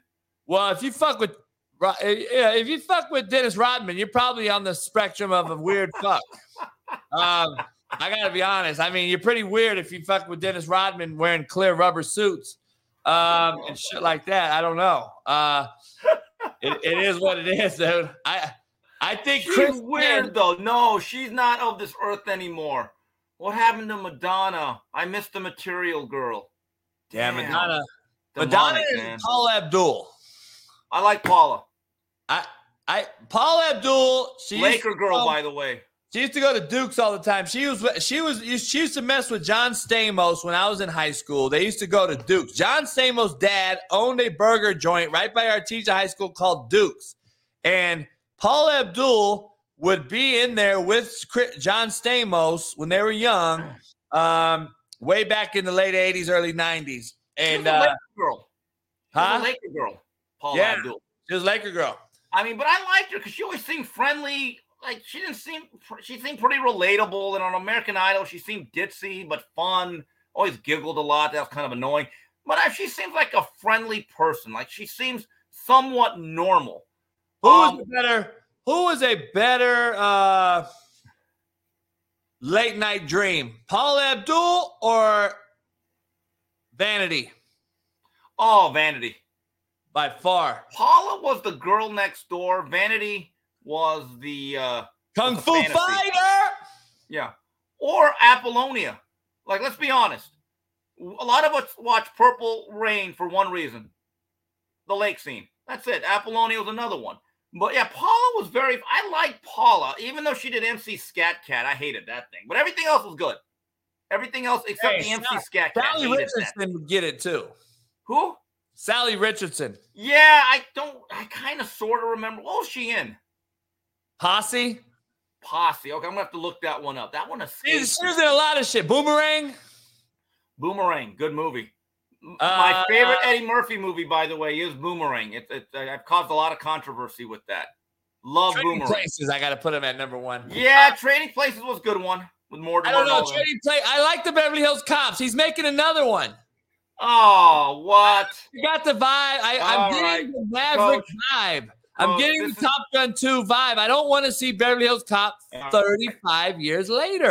This is getting into Police Academy vibes. After the first 5, we didn't need any more. Hey, get a new idea. I love Police Academy and Mahoney. Yeah, but did you like all 9 of them? No. Just like what about the 22 fucking the one with Rock and Vin Diesel? Oh, that's the Cars. Fast and Furious. There's 21 of those. Yeah, but that's more like a cartoon. I don't know. But the Police Academy, even Michael Winslow ran out of sound effects. I mean, he did every sound effect with his mouth. He just ran out of appliances. He just said, okay, I'm done too. But another Beverly Hills Cop. Hey, by the way, trivia. We're doing movie trivia. We have no idea where this show went. Steve Kim, appreciate you joining me. Tackleberry was great. Tackleberry was funny. Took a lot of things seriously. Bubba Smith, great defensive end in the NFL. People don't know Bubba Smith in that movie was a great NFL player. He was supposed to be the next Deacon Jones type of guy. I know. Howie Long. And he was one of the original guys that made the Miller Lite commercials, Taste Great, Less Filling, famous. Yeah, long live Bubba Smith out of Michigan State. Yep. Was a dominant player for the Spartans. Absolutely. Yeah, he was like Greg Townsend. Yes. Absolutely. He was but it's true though. He was a bigger Hollywood presence, and it actually overshadowed his NFL career because his career wasn't quite what everyone thought. Although I think he won a Super Bowl though with the Baltimore Colts. Yeah. They beat Dallas. Yes. Super Bowl 5 or 6, I believe. Yeah, and I didn't know he was that old. I was like, fuck, he's old. Now that Sean Payton took Denver, speculation was out there Harbaugh was going to get it. Is Harbaugh going to Arizona? Look, I'm a big Harbaugh fan. Weirdo. There comes a time if you're Michigan, you have to tell we can't do this. It's ridiculous. Honestly, I'm getting sick of this. Jim, there comes a point in time where you have to lay your hat somewhere. And I get it. You've been there 6-7 years. You've raised and elevated the program, but you're not helping things. If we want to get to a national title, which I don't know if he even cares about, maybe he thinks going to the playoffs twice and blowing a game this past year is good enough. If I'm Jim Harbaugh, I'm not leaving Michigan until I win a national title. But again, this is a business. He likes the National Football League. I don't know if it's a good situation Minneapolis would be because it's kind of not too far from Michigan and all that stuff, and they'd give him time, but I don't know. I actually call crisis and strong coaches and personalities to anchor the sport. I actually want him to stay in Ann Arbor for as long as possible. You hear me? You keep cutting out. You got some Yao Ming shit going on the internet over there. I think China's tapped into your thing. I think I'm gonna have to look into this with the LeBron James debacle. Hey, I just have not. I can't watch NBA. I won't. I just won't. Been the worst I've ever watched. And now it's comedy to me. Or what's his name? Not Sam Perkins. I would never disrespect Sam Perkins with Kendrick Perkins. But Kendrick Perkins, he came on ESPN today and said that Kawhi Leonard is back in the top 5 as an NBA top 5. I said, this motherfucker don't play. How is he top 5? Because he's played 6 games? Don't you have to actually play? Dude, I'm so... Coach, I just won't watch the NBA. If the players themselves do not care about their actual product and the games, to expect the American public to be invested into it is ridiculous. And we have done this load management to a point. We are now conditioning players to not want to play. I truly think that a lot of guys come into this thinking it's a dream job. We get a lot of money. We love the sport of basketball. But when you allow people or actually force them to sit out, that becomes the new normal. You get conditioned to not want to play, and that's a shame. That's an absolute shame. If I was a parent, and I've said this before, if I was a parent and I worked a couple overtime shifts and I saved all my money to take my kid to see a certain player or a certain team, and that team sits out 3 or 4 starters, I'd be like, son, we have television. You can watch them from there. I'm never investing my time or effort to ever go to an NBA game. It's an absolute insult, and they've done it to themselves. And Charles Barkley is the only guy with the guts to call this out. Thank God for him. He's an American treasure. I agree. I love Barkley. I got to meet him with Pat Perez. He lives up by Pat. Live Golf is in Saudi Arabia. He'll be back Monday. I'm going to head out to Phoenix for a couple days for Radio Row, hang out with Pat, and then I'll come back for the Super Bowl party that I'm hosting here. Oh, I can't wait. I can't wait. I'm gonna make a brisket. One thing. That's about a 12, 13-hour smoke. I'm gonna get up about 3 a.m, put it on that drum smoker, and put in some butcher paper. We're gonna try to get that thing nice and moist. But hey, this weekend we're playing some poker. You got Steve Kim didn't want to play. He got in there. He took a lot of people's money one night. I gave it all back though too. I gave it all. Well, you're back. a giver. You're a giver. You know. By nature. All right, Coach. I gotta get going here. I know, man. I appreciate you hanging on bullshit with me. I'll talk to you later on. All right, brother. Stay well. Later. Steve Kim again joining us. Can't thank him enough. Eric for joining us. The Shrine Game. Make sure you watch the East-West Shrine Game tonight on NFL Network. Should be a great one, 5:30 p.m. Pacific. And Sean Salisbury and I will be on around the same time for a watch party. We're going to watch some Burrow, Mahomes, and Jalen Hurts. And we're going to watch the quarterback play that is going to be representing the Shrine Bowl tonight on NFL Network. So join us live tonight, 5 p.m. Pacific. We'll pop on that East-West Shrine Game and watch it a little bit live as well. And don't forget, ladies and gentlemen, bitches be like, I need a guy with a big dick and money. I'd be like, no, you need a tighter pussy and a fucking job. I probably appreciate you guys. I will see you tonight. Don't miss it. And I appreciate you pounding the like button on the way out. Head on over to CanadipCBD.com. Use the promo code CoachJB. Get you 20% off, the cleanest way to dip in the world. And head on over to betonline.ag. Use the promo code BELIEVE, BLEAV. Get you 50% off all NBA games. I won $80 last night on DraftKings. I'm going to bet that shit tonight and try to win me $100,000 and get me some fucking legit cameras. Anyone that knows how to do video editing or anyone that wants to help out on the show, DM us or email us at thecoachjbshow@gmail.com. We need some help. We're going to try to blow this show up. So anyone that wants to do some internship, put it on your resume to help grow the channel, let me know. DM us at thecoachjbshow.com. Appreciate you guys. I'll see you on the other side. Peace.